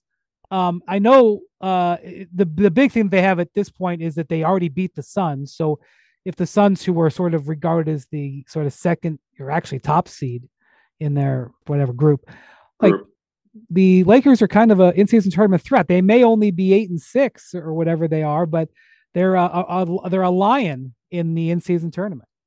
They picked their big blowout of the season with good timing. They destroyed the Memphis Grizzlies, who's in their group, and by like 30, and obviously point differential. Oh yeah, they're the top seed. They're the top seed. Oh wait, that's the game when somebody asked AD, "When's the last time you get to sit the whole fourth quarter?" And AD said, "I'm pretty sure it's the last time we saw the Grizzlies." Which was elimination game. That was a cold line, man. Oh yes. Yeah, the only colder line was Rui Hachimura being asked about Dylan Brooks, constantly being an agitator against LeBron James, and he goes, and he just wants to be part of his legacy, I guess, which was like, okay, that was not a lost in translation moment. You were personally taking a dagger into Dylan Brooks there, but they play well in the in-season tournament. LeBron has embraced it. AD has embraced it. It's trickled on down. Now they've embraced it. The necessarily spirit of competition, but spirit of capitalism. Like they all talk about the money. They want to get that money. And listen, so do other guys around the league too. That has been much more of a motivating thing than I sort of expected. I thought guys would care, but like people saw that from the beginning and were like, hey, I would like to get this $500,000. Well, I will say this. I get why like Alex Fudge or like Christian Wood, Torian Prince, who are playing on minimums would care, but LeBron makes $500,000 a game as it is. Listen, one thing I've learned covering pro sports, rich people all want to be even richer. Nobody ever said that's what Giannis too. Sure. I believe that's Giannis. We're not talking about money. We're talking about all right, Dave. Well, thank you so much. Enjoy your Thanksgiving. Hey, maybe we'll see you in Vegas. Maybe we'll get you into the live show. If you play your Lakers play their card right. Lakers play their card right. Hey, it's a short drive from LA anyways. Dave will be there. Old Mac 10 will be with us. Yes, sir. Yeah, all right. I think it'll be on Delta. Right. Thanks, Dave. Happy holidays. More Hoop Collective podcast after this. Vivid Seats wants you to get to the games you love this spring. Experience every pitch, assist, and game-winning shot live and in person. And the best part? Each transaction is a step toward a free 11th ticket with Vivid Seat rewards. Score unbeatable perks like free tickets, surprise seat upgrades, and annual birthday deals. As official ticketing partner of ESPN, Vivid Seats is offering you $20 off your first $200 ticket purchase with code HOOP. That's code HOOP, HOOP. Visit vividseats.com or download the app today. Vivid Seats, experience it live. Hey, it's Kaylee Cuoco for Priceline. Ready to go to your happy place for a happy price? Well, why didn't you say so? Just download the Priceline app right now and save up to 60% on hotels. So whether it's Cousin Kevin's Kazoo Concert in Kansas City, go Kevin, or Becky's Bachelorette Bash in Bermuda, you never have to miss a trip ever again. So download the Priceline app today. Your savings are waiting. Go to your happy place for a happy price. Go to your happy price, Priceline.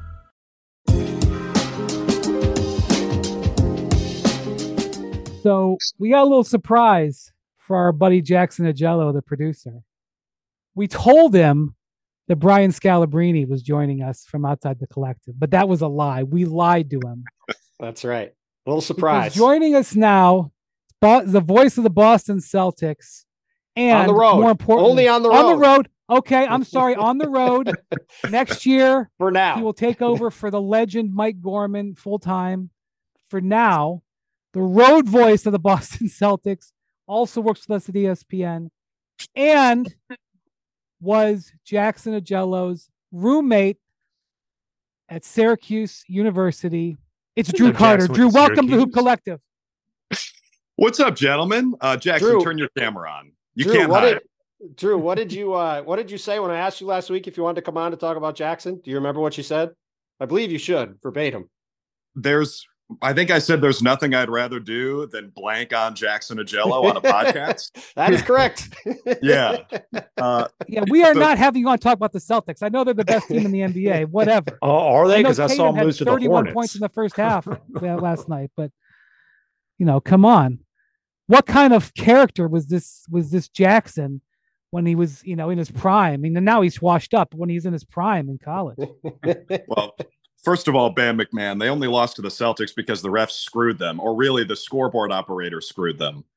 Should have been 3.2 seconds, was actually 1.7 seconds. Brother, if you go to overtime with the Hornets, you deserve to lose. So, boy, he is instantly joined the green teamers. Instantly, he is definitely a Celtic. I mean, he turned in the orange team for the green team. Tommy Heinsohn just gave you some Tommy points, Drew. That's Congratulations. Right. Yeah, now we're getting out the stopwatch at the end of that game. It was in the last 2 minutes, guys. But yes, I'm going full Johnny Most. I'm almost as much of a homer for the Celtics as Jackson is for Syracuse, and I know everyone on this Zoom call knows a lot of Syracuse homers. We get it. I know there's a St. Bonaventure alum on this call as well, so probably knows all about how annoying Syracuse people can be. But I promise that you is guys, true. I'm looking at Jackson right now wearing, is that a Pearl Washington shirt, Jackson? That's the Pearl shirt. Yes. So I see Jackson, the biggest homer in Syracuse history. And this is a guy, guys, I went to the same school as Jackson, but I will actually chirp him about how Syracuse is performing because he's that much of a homer. So Jackson, how'd we do in the Maui Invitational the last couple of days, bud? Did you get a chance to watch any of those games? Oh, well, Drew, I did. I have rigged my setup here at ESPN a little bit. I got a nice TV right here for myself. By the way, I don't know. Drew, did you know about Jackson's Studio 57 setup at Bristol? Is that like a shrine to Jim Boeheim behind you? What are all those orange lights? Well, some of the orange over here has been, maneuvered around from some of the ESPN prop rooms that we have slightly forgotten to return yet. So let's keep that on the down. Listen, we should have had Mac 10 stay on here because Jackson might be the biggest Syracuse homer, but Mac 10 is the most sensitive. So if we're going to bag on the cues, then Mac 10 should have stuck around. Well, Lordy. To give you an idea of how big of a homer he is, we played South Florida in football. I think that was our sophomore year, Jackson. That South Florida team was sick. They had Quentin Flowers at quarterback, Marlon Mack at running back. We were like a 3-touchdown underdog in Tampa. And I'm like, dude, we're going to get our asses beat. Jackson's like, no, we're going to win by 3 touchdowns. I'm like, all right, bet. And so we did. And so to this day, Mr. Agello owes me $20. Still waiting. I was going to say, that was Drew's introduction to the pod in the preseason. First thing he said to me was, you got to talk about this bet on the pod. I went to running, that bet back, but I used that cash on a haircut instead. And it was really well done. Nobody can see it because you're always wearing your hat, man, either backwards or like at a 45-degree angle. It's barely on top of your head. That was also a Jackson staple in college. I'm glad to see that's continued. Well, Drew, the Celtics, man, they look good. I know they had a disappointing loss to the Hornets. LaMelo Ball is lighting it up. You guys got to see that the last couple days. I don't know how this experience has been for you, but you're certainly joining them when they've got, one of the teams of these last 6 or 7 years when they've been contenders. They've got maybe their best team. And I suppose you're having some fun with them a little bit to this point. Yeah, it's a perfect time to join the team, guys. And it's nice for me because I'm following a guy who's been there for 40 plus years. And so it's big shoes to fill. And I put a lot of pressure on myself. I know how much the broadcast means to the fans. I know how passionate that fan base is. But the reality is no one's going to complain about the announcers when the team's winning by 30. So that well, if they're going to complain, they're going to complain about Scal. Let's just listen, be honest. You're in a good position. After that loss to the Hornets, this is prime time to complain. So if you've got some criticism for Drew, let's hear it. Yeah, Tim, thanks for reminding me twice now that the Hornets beat the Celtics the other night. Look, it was a back-to-back. Stuff happens in the NBA. We're missing 2 of our top 6. It wasn't a back-to-back for the Hornets, though. Hold on. It wasn't a back-to-back. Hey, it was a back-to-back. missing 2 of their top 6, playing 5 on 8. Those refs were cheating. Yeah. What else we got? they put a lid on the hoop for the Drew Holiday free throws at the end. Definitely made Jalen take a couple of crazy ill-advised shots down the stretch. Mark Definitely Williams made Taysom miss a wide open layup by himself. Definitely made Tatum fall asleep and let Gordon Hayward go backdoor for a layup uncontested the last minute overtime. All right. Bontemps, we get it. Oh my God, we get it. But hey, look, I'm just saying. Hey, as big a homer as Jackson is for the Qs, I think we've found his match with the Celtics. We actually haven't. We haven't, unfortunately. Well, at least he's getting paid to do it. There's a difference. Jackson paid all sorts of money to be a homer for Qs. This guy's getting paid by the C's. Come on. And he's still $20 net because of the Syracuse football team. But Jackson said if you come out to the live show in Vegas the Friday before the in-season tournament final, that he'll finally pay his debt. He said he'll have a crisp 20 for you. I'll put it in the Charles Barkley School of Banking for you. I'll either double it, triple it, or I'll lose it all.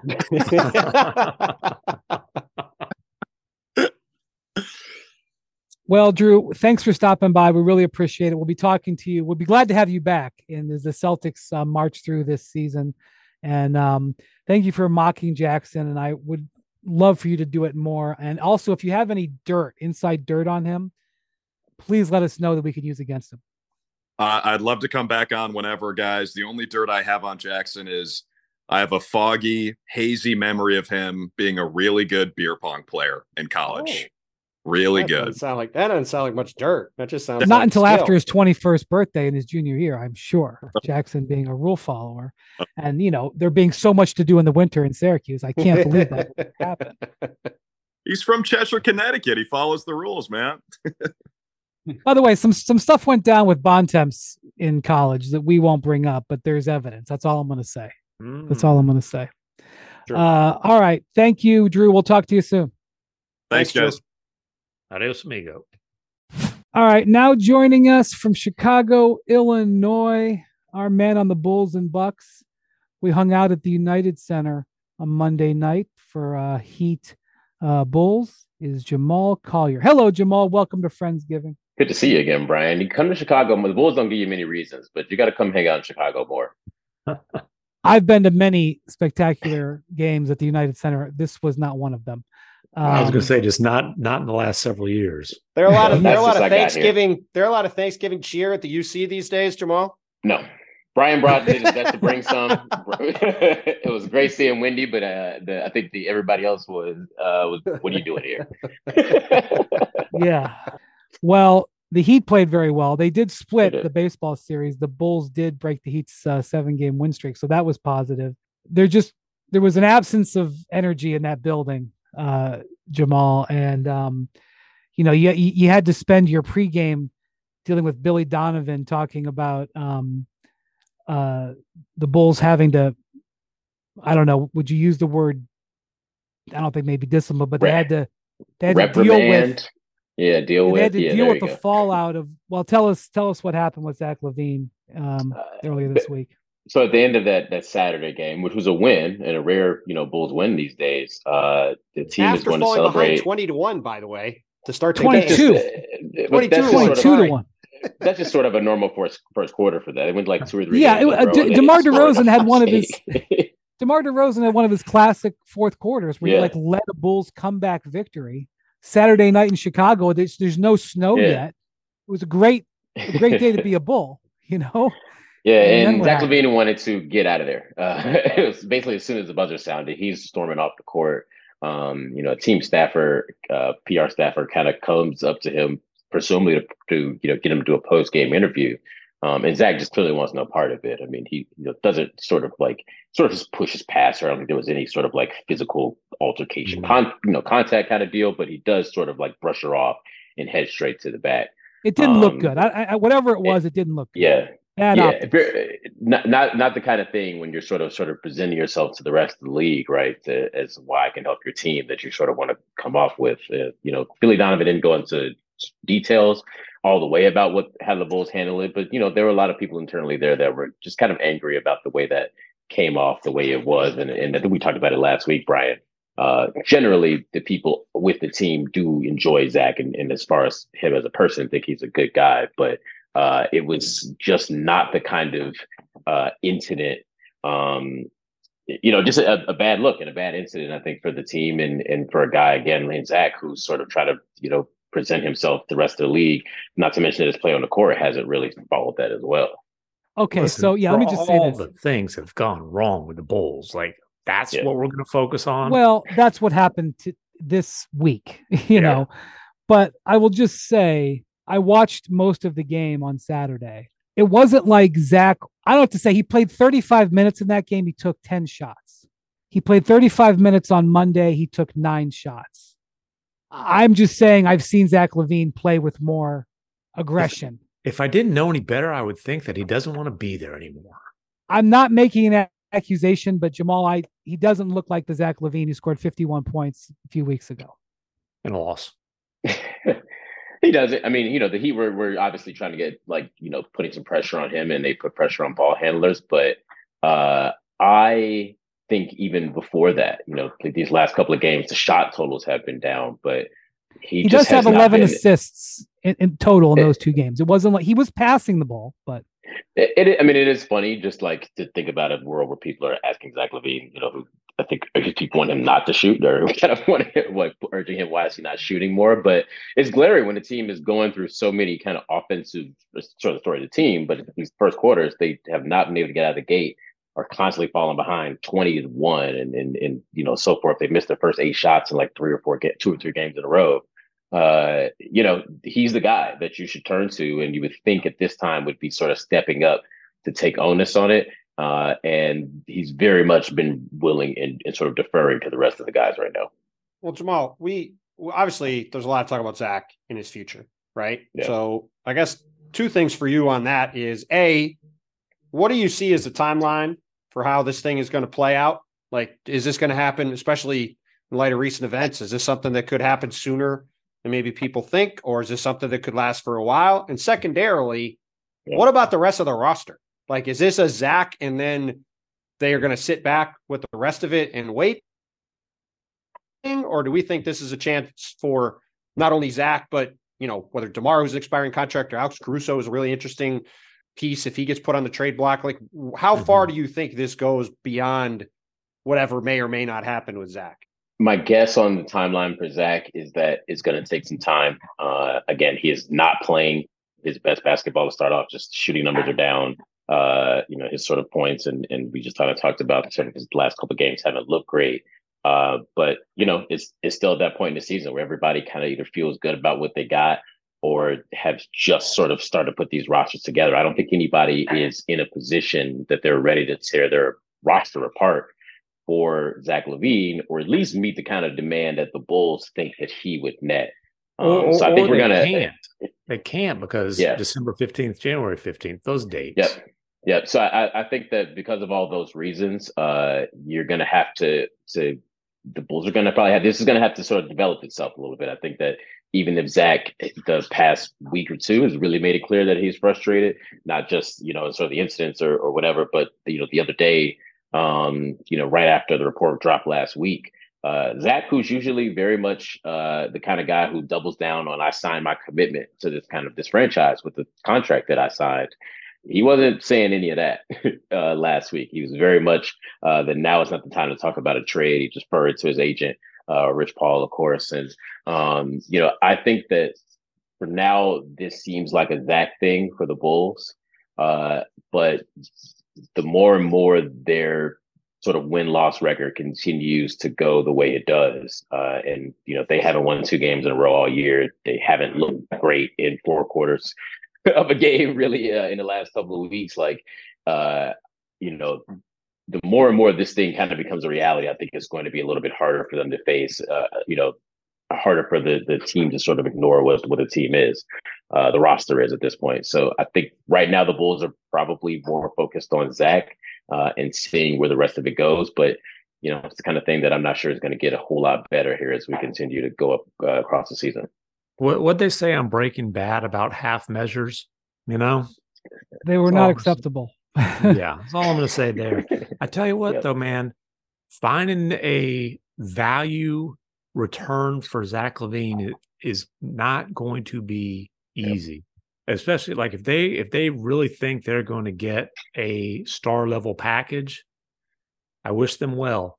Well, it's just going to have to be a recalibration of what it is. I mean, they're not getting a star level package back. The question is, like, how far down from that do you go before you deem it acceptable to get anything and get out of it? I mean, I think this is going to be much closer to like what, say, the Detroit Pistons traded for Blake Griffin, which I think was a first round pick and essentially like Tobias Harris, really. Like you're talking like maybe an interesting young player and maybe a pick.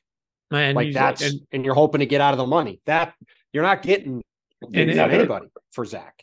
It's a different situation because there's not a no trade clause. So like he doesn't get to control where he goes, but you see what the Wizards got for Beal, and it ended up being Jordan Poole and a first round pick, but and whatever other little pieces were in there.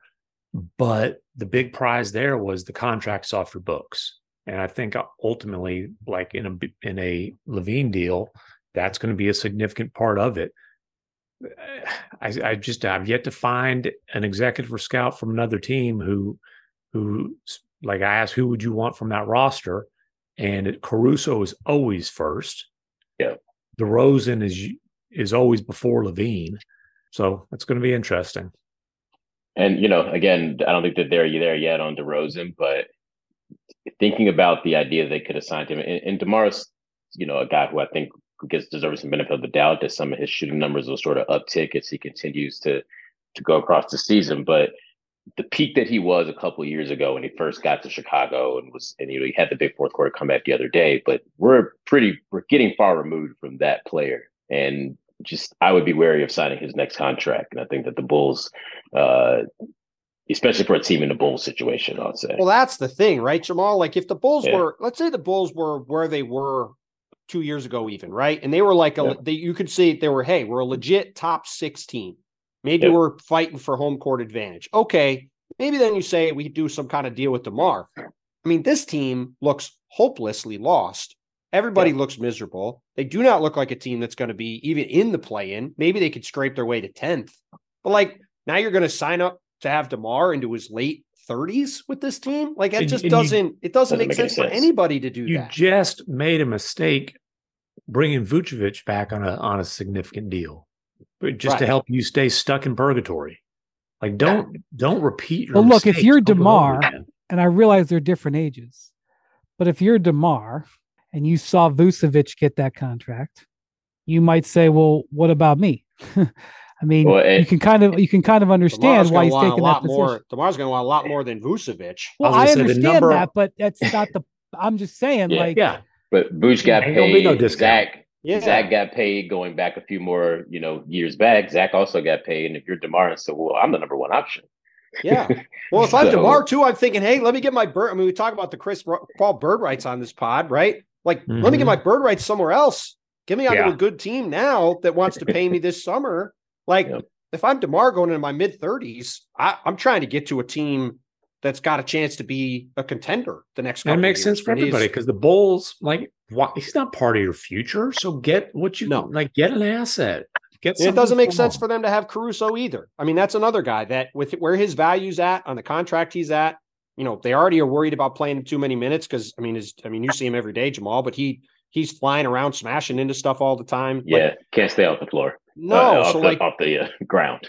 Yeah, no, exactly. So they got to me, it's the time to maximize their return for him. Like, I mean, I asked before to see what your sense was of what they're going to do. To me, this thing has got to be ripped down to the studs. And that doesn't necessarily mean you only get back draft picks. Maybe you get some young players, you get some different pieces, or you can kind of retool what you have instead of just ripping it down. But this is not working like that. I think anybody watching it could only agree that you just cannot continue with this crew and be like, we're just going to roll along and this is going to be fine. Like, Jamal, when's the best time to plant a tree? That's just a great wisdom of knowledge from you. It was last year. And if the Bulls that came to this realization last trade deadline, you're talking a year and a half of DeMar, Zach LaVine maybe hasn't reached the sort of the bottom of his trade value. He was sort of really turning it on.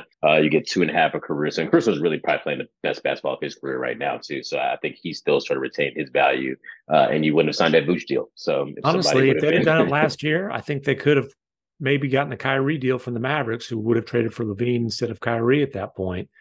And I think that's better than they're going to get now. So there was an amazing that moment. future Mavs pick is a really good pick. That would at least been something to have in the future. There was an amazing moment in the game that we were at last night. In the first half, I think it was the first quarter, Jimmy Butler went across the lane and threw in about a 7 or 8 foot away from the basket skyhook. That in and of itself was impressive, especially since after the game, Eric Spoelstra said, I've never even seen him practice a skyhook. But the amazing thing was that Jimmy announced out loud while he was doing the skyhook, he yelled out loud, skyhook. Jimmy, former Bull, who doesn't mind at all sticking it to the Bulls. Never. No. Right. It was absolutely an amazing moment. One of my favorite moments that's happened in the league so far this year. I couldn't hear it from where I was sitting. Jamal had a better seat than me, but you were at the other end. I don't know if you could hear it, but it was audible on the broadcasts and down the court. I just thought that was an amazing moment. Spoelstra, who doesn't hand away laughter easily, couldn't help himself because he hadn't heard it. When he heard about it, he couldn't help himself but laugh at that moment. I mean, it was preposterous. How could you not laugh at it? The whole thing was preposterous. I love it. I mean, the Heat are so just fun to watch as well. When Bam is all over the floor, like Jaquez and knocking down shots. Look, I don't want to pile on Patrick. I don't want to pile on Patrick Williams because Patrick Williams actually had a decent game. Yeah. But there was a stretch in the second half where Patrick Williams and Jaime Jaquez were guarding each other. And Patrick Williams was a prospect, a development player. Comparing him to Jaime Jaquez, even though they're about the same age, isn't really fair because Jaime Jaquez is way more developed on his skill set. But when you watch Jaquez play, and that was the first time I'd ever seen him in person, he does so many things competently. Brian, you just said the number that a guy who was drafted the 4th pick in the draft 3.5 years ago is not as developed as a guy who's drafted 18th this year, who's clearly better than him. I'm just saying, comparing that. You want to talk about? Listen, in all seriousness, you want to talk about the whole Arturas Karnisovas time in Chicago? Patient zero for their entire situation is that pick was a disaster. Tyrese Halliburton was in that draft. That pick striking out on that top 5 pick, and they struck out on it. Like Patrick Williams is maybe an okay reserve. You cannot strike out. But so many of their draft picks. But a lot of teams struck out in that draft before in that Halliburton. I understand. I know that, Jamal, but that's fine. But they're not the Bulls situation. Dalen Terry was the only player amongst everybody who was on the active roster who didn't play last night. He was last year's draft pick. Phillips, he's raw, but he's not his 2nd round pick this year. But the Patrick Williams thing, he's not as good as Jaime Jaquez, at all. It's very obvious he's not as good as him. That's a disaster for them. Yeah, for a team that was trying to win now and has been trying to win now. Again, those 2 first round picks, not even getting guys who can see Williams plays, but Dalen not even able to see the floor. I think Jaquez can defend multiple positions. Jaquez has not shot the ball great, but he defends multiple positions. He's got good footwork. He has great positioning. He rebounds. He'd be starting for the Bulls right now, and they'd be really 100%. Happy with him starting. Yeah. That's all you have to say. You go around the Heat locker room, and they all love the guy. Which By the way, you know who else will be starting for the Bulls right now? Wendell Carter Jr., Franz Wagner. The Bulls are just in a depressing place. Hawkins also has an elite facial hair arrangement these days. You're right about that one. I'm not going to visit Chicago. We just went through. You might have to fill it out in Chicago. Yes, it was fun to watch Jaime play for the first time in person. That was enjoyable part of that game, but not as enjoyable as Jimmy Butler yelling "Skyhook" as he was doing a skyhook. And apparently, Pat Riley has long quested for one of his players to actually develop a skyhook because obviously he was on the front row for. Is that definitely the case, or was Spo just saying that last night? I couldn't tell if he was just nodding to Riley, saying he would love it if somebody actually mimicked. No one's done it in 30 years, so I don't. Right. I'm not sure that Pat is like still coming in every day saying anybody working on that sky hook, but right. He does love Kareem though, obviously. All right, Jamal. Thank you for joining us, and we'll talk to you soon. All right, guys. Have a happy Thanksgiving. Thanks for having me. You too, man. Adios, amigo. Okay, we have two pieces of good news. One, Bontemps had to go to Nick Nurse and JB Bickerstaff's pregame, so he's done. We're done from hearing from him. That's number one. Second good news is we have joining us from Oakland, Kendra Andrews, our Golden State Warriors beat reporter. Hey, Kendra, what's up? Hello. How are you guys? Very good. Thanks for joining us. Happy Thanksgiving. Welcome to our Friendsgiving. And also another Oakland. Well, I said you're from Oakland. You're not necessarily in Oakland. Well, I'm sitting in San Francisco, but I wear Oakland on my shirt. So we'll stick with Oakland. Stick with Oakland. You're you're from San Francisco. Claim Oakland, but sold out. Hey now. Hey now. But moved across. Claim Oakland, but moved across the bay. I think I still spend more time in Oakland than the Warriors do. So, well, that's true. Are you upset about the Oakland A's moving to Vegas? Ooh. Probably not as much why as you our other Oakland friend here. Why are you bringing up that? I think our other Oakland friend here is more upset than but I am still sad for my city. We have no professional sports teams left in Oakland, which I think is absolutely ridiculous. The Roots. You forgot about the Roots. The Roots. We do have the Roots. That is very true. That is very true. The new WNBA team will be practicing in Oakland. Ooh. Yay. That right there is Mark J. Spears from Manscaped. We're talking about practice. Joining us from which basically says we don't want you to practice at the Warriors facility. Right. It sounds nice. It's cool in theory. It's just it was available. Nobody's using it. No one's used it in years. All right, joining us from New Orleans, where he always goes for Thanksgiving, and he always posts pictures of Thanksgiving in New Orleans, and I am jealous. Mark Spears, what's up, Mark? Yeah, we got a Thanksgiving brunch on the way. Going to be glorious, I'm sure. With champagne, I guess. We'll see. I just want the food to be right.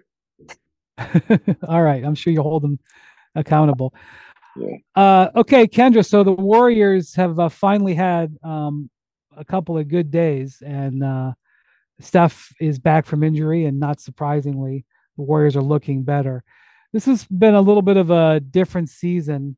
It's still very early, but Steph has almost never played better, and the Warriors have been shaky with all Draymond Green's stuff. But what's the mood like in Warriors land at this point? I mean, the win the other day against the Rockets was, I think, the savior of the mood, right? Like after that Thunder loss, they're both Thunder losses, but especially that second one, like you could tell people were starting to get a little like, we're not panicking, but we need a win. We need to get this right. So that win against the Rockets felt really good for the team. You saw Klay Thompson play a bit better than he has in that second game against the Thunder. You saw Andrew Wiggins play much better than he has. So they feel that they're stacking the right pieces, right? And then they say, well, once Draymond gets back, once Gary Payton II gets back, we should at least have the pieces there to really start to mold what we will be, because that's what they keep saying, is that we're not who we are because we don't have all of our guys. So once they get healthy, they say, they'll start to turn the corner. You mentioned Wiggins and you mentioned Klay, and that to me, like, forget all the guys in and out of the lineup. If those guys don't play at the level we've seen them play over the years, if the first month of the season is what you're getting from them, nothing else matters. So if Wiggins' wake-up call was the other day against the Thunder, and nothing helps Klay break a slump like seeing the Houston Rockets. It was the same thing last year, right? Went down and lit the Rockets up, and next thing you know, it's like, hey, he's still Klay Thompson. If those guys are right, everything else has a chance to fall in place. The thing that's interesting to me watching Klay this season is and Steve says this a lot, all the guys say it a lot, like, oh, Klay, historically has gotten off to slow starts, right? Which is true. Spears, I don't know what you've observed, but like to me, the body language does feel different this year, though. When he's going through this slump, he looks a little bit more down on himself, whether that's because of the contract, whether that's because of something else, right? It does feel different. And it's interesting to me because, again, last night you hear Steve saying he was playing more within the rhythm of the game, but then he would still shoot some bad shots. And Steve would have to remind Clay, like, hey, just swing the ball. It'll find you again. To me, again, it's always been who Clay is. But you also, in my opinion, you have to think like, okay, why do you still have to tell him this? Like, I feel like he should know, and this has always been like the player that Clay is. So, I do think that he's probably working his way out of the slump, but I also feel that the start of this season, his poor start, feels a little bit different than in the past. It seems to me, which is kind of odd, like, I've been watching Clay play his whole career there, and I've never seen him take so many bad shots. Right. Like all his shots have been contested, and they just seem like they're shots you should take when the shot clock's about to run out, not within the flow of the offense. So I think a lot of what Steve is saying is correct. Like if he just lets the ball flow, pass it around, and he gets an open shot, he's gonna do well. But if you look at the degree of difficulty on these shots that he's taken, they've been just really like crowd groaning shots. It's really, really confusing. And I think such wasn't the case early on in the Rockets game. So his he's also somebody, and Kendra knows this, that beats himself up pretty bad. Yeah. Like when he plays bad, it's written all over his face and his body. Like there's no turning from that. But I think that at this point in his career, I'm kind of surprised that he's taking some of the shots that he's taking. And I think Steve's trying to talk to him through us to just let the offense come to you, and you won't have to take such heroic shots. Well, the other thing that I've noticed is like, I feel like he's always been a guy who takes those crazy shots that you kind of say, like, why would you do that? But then in the past, they've always gone in. And it's over the past couple of years that he's started to miss those highly crazy contested shots, where now it is a like, dude, like you have to stop doing that. Like you're not making them anymore, right? Like you used to get paid to hit those insane shots because you were such a great catch and shoot shooter. But now those aren't going down anymore. You have to be able to adjust your game to be more successful. And he would also like mix in some mid-range jumpers. Everything seems to be a three. He's not taking the ball to basket. I almost wonder, and Kendra, you've seen more of them than I have, that teams are telling them to make sure you close out on Clay on every shot. Make sure you can, because it seems like he's getting bothered by length more defensively in a way that I haven't seen. But every bad shot is a well-defended shot. And so he just he needs to make it easier on himself. And in terms of Wiggins, it was nice that he showed up the other day. He just doesn't seem mentally into it. Mm-hmm. Right? Kendra, I was talking to somebody with another team the other day, and his theory was that Wiggins has to manage his body to the point where he doesn't go very hard in the summer. And so it's a pretty extended ramp up period to open up the season. And if you're a Warriors fan, I think that's a pretty optimistic take, right? And I think I know that I've talked to some people, and there's a little bit of I'll say annoyance is like that can be true. And also you have to remember that how much time he missed last year. And so when you think about the fact that he missed 2 months towards the end of the year, by the time he came back, the Warriors really had 2 rounds of the playoffs. So that's a couple weeks, and he got injured he did play in that Lakers series, but he got injured. But he wasn't 100%. And then as Tim's saying, like you go into a summer where you manage your body, you're not as active. You're really seeing that. Like he looks thinner. He looks, and not in like a frail way, but just like his arms used to be really like big and sculpted arms, and now they just look a little bit smaller. And so you do hope though that this is a conditioning thing, that maybe it's annoying to start the season coming into it not conditioned. You missed so much time last year. What are you doing? That's kind of the thought process. Mm-hmm. But the good news, if that is the case, is that there is an end to that. He will get back into that condition. And you saw a really good glimpse of it against Oklahoma, but I thought it was interesting because so many of his shots, like he isn't attacking still like he used to. A lot of his shots were from the perimeter, from mid-range. There were jumpers. He hasn't had that like explosion of crazy athleticism that, you think back to layups. Yeah. It's all very gentle. It's not as aggressive as he can be and how this Warriors team wants him to be. Yeah, and you think that. Can I throw this out there and you guys can't just shut me down? Oh, I always do. I think they missed Jordan Poole scoring. I don't disagree to a certain extent. Okay. Any sentence that starts with "I think they missed Jordan Poole"?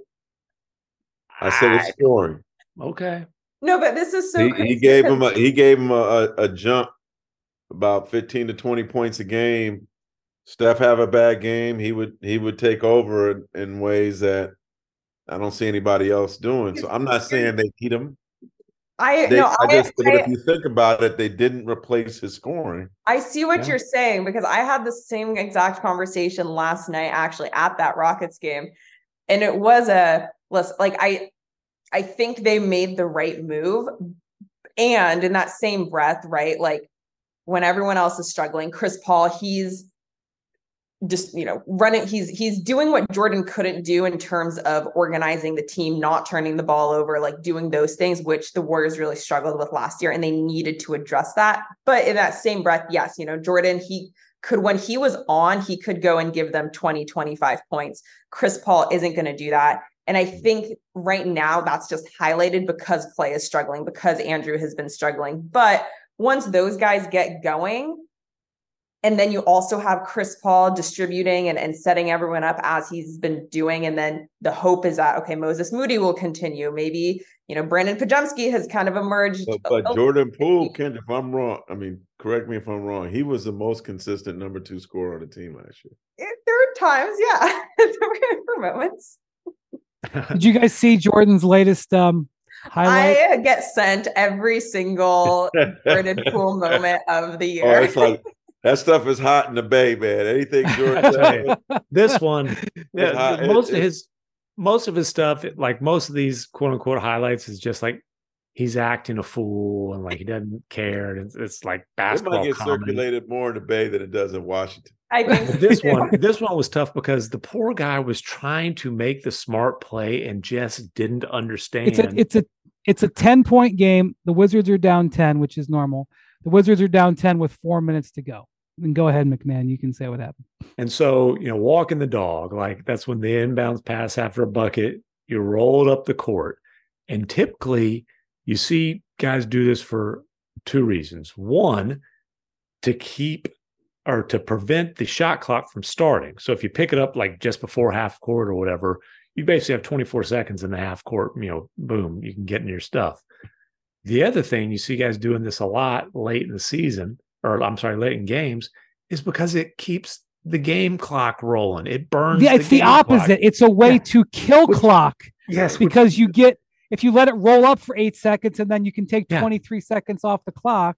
It's like if a football team's down 10 points in the fourth quarter and they come out committed to running the ball to chew up the clock. Like, dude, right. No.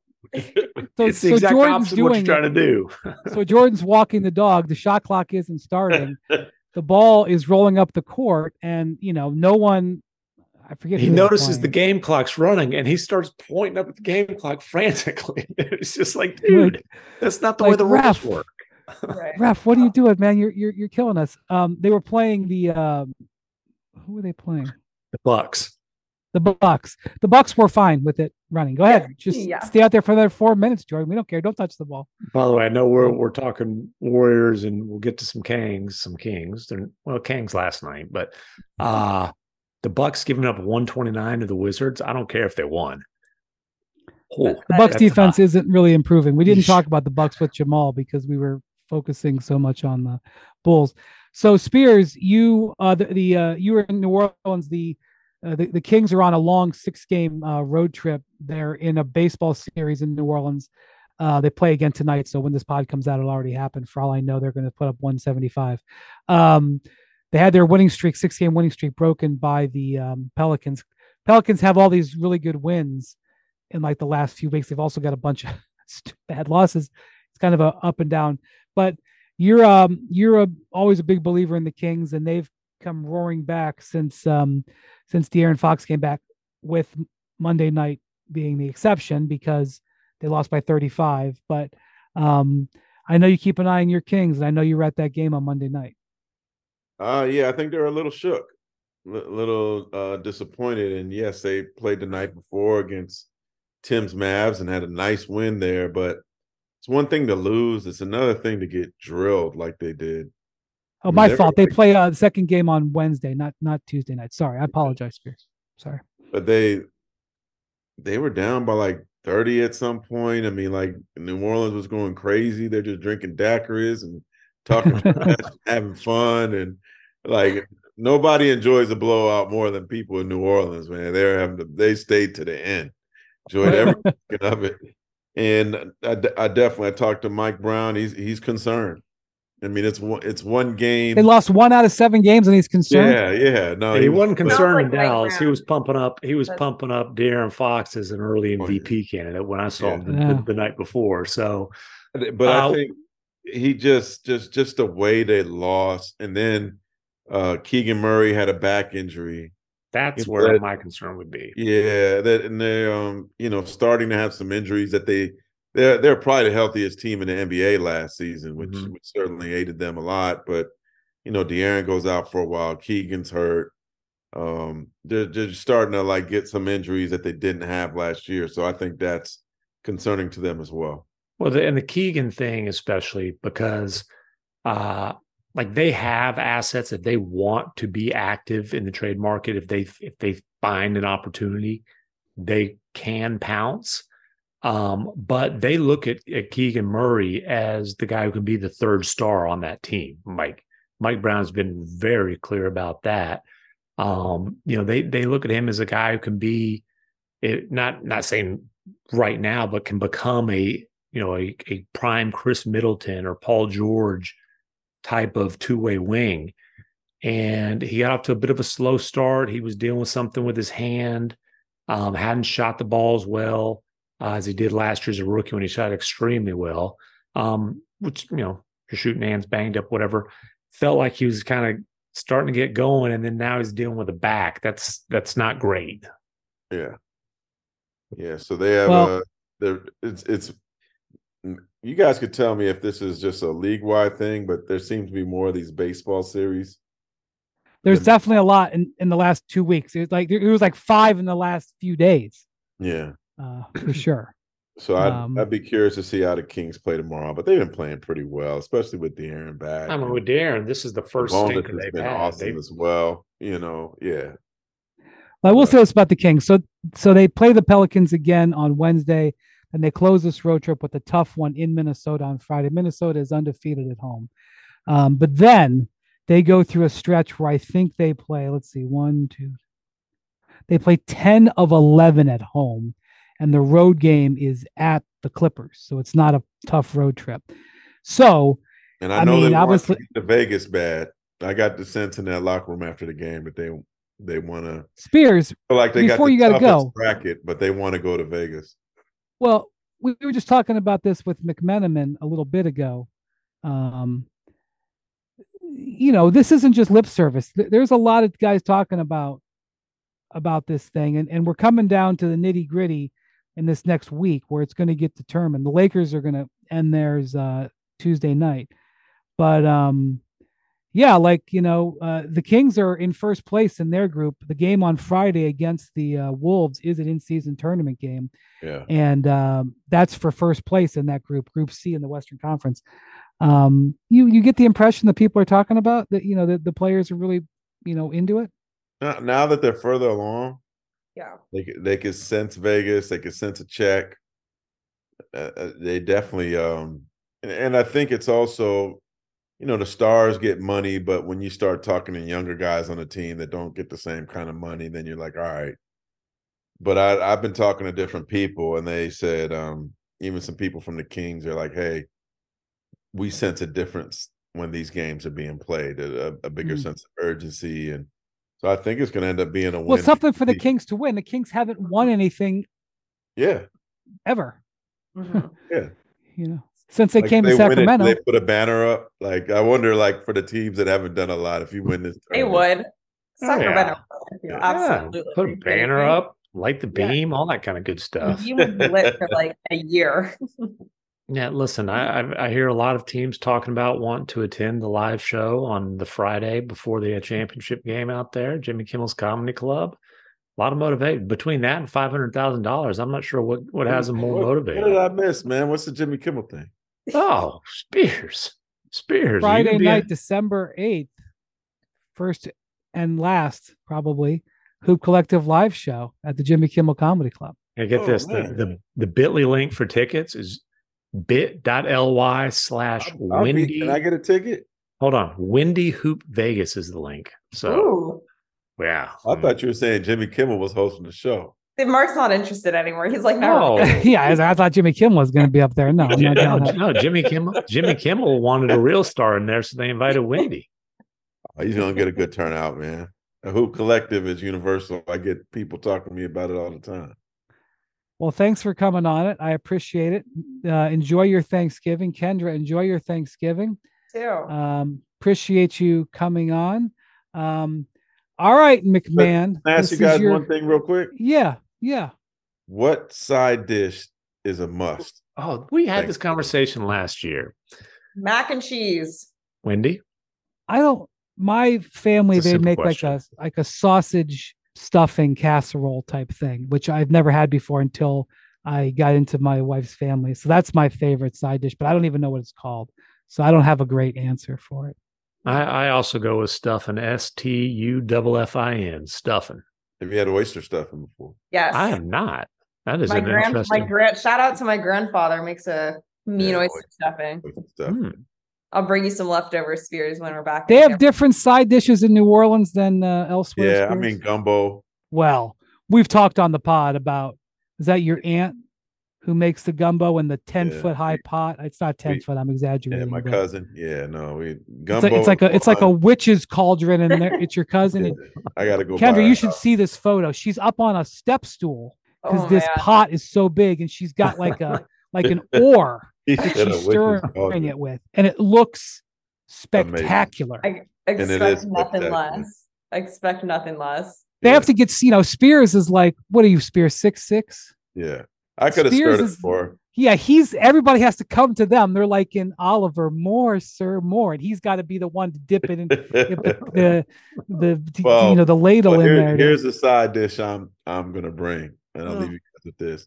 I'm going fishing in the bayou tomorrow morning, and I'm gonna bring back some redfish. Oh, look out. He's guaranteed catch. By the way, you know who's like super duper into fishing these days, I hear? And you should go out with him. Who's that? More into fishing than golf, I'm told. Number 23. Anthony in his Davis. Michael Jordan, the 23. Oh, that 23. I hear that. I hear fishing is his passion. And and is now that he sold the Hornets. You got to get out there with MJ. Yeah, I love that. You think he's talking trash like when you pull in that wide mouth bass? He's talking trash? Just a couple Hall of Famers out in a boat, No kidding. Yeah, you guys are all in the same club. Let's go, MJ. Going. Bring me, man. Wilbon, hook me up. There you go. Yeah. All right. Thank you, Kendra. Thank you, Spears. Enjoy your holiday. Adios, amigos. All right, well, we're going to close it out. Just wait, McMahon. There was two of them. Okay. All right, McMahon. Bontemps isn't here. Yes. I hope you enjoy your holiday. Thank you for listening to our Friendsgiving pod. We will be dark. That's what they say in the industry. We'll be dark for Friday's pod. We'll come back to you with the Tims after the weekend next Monday. And everybody enjoy your holiday. Thank you for listening. Thank you to Jackson for putting all of this together. There's a lot of work putting this one together. All of our guests. And thank you for listening. McMahon, the floor is yours. Adios, amigos.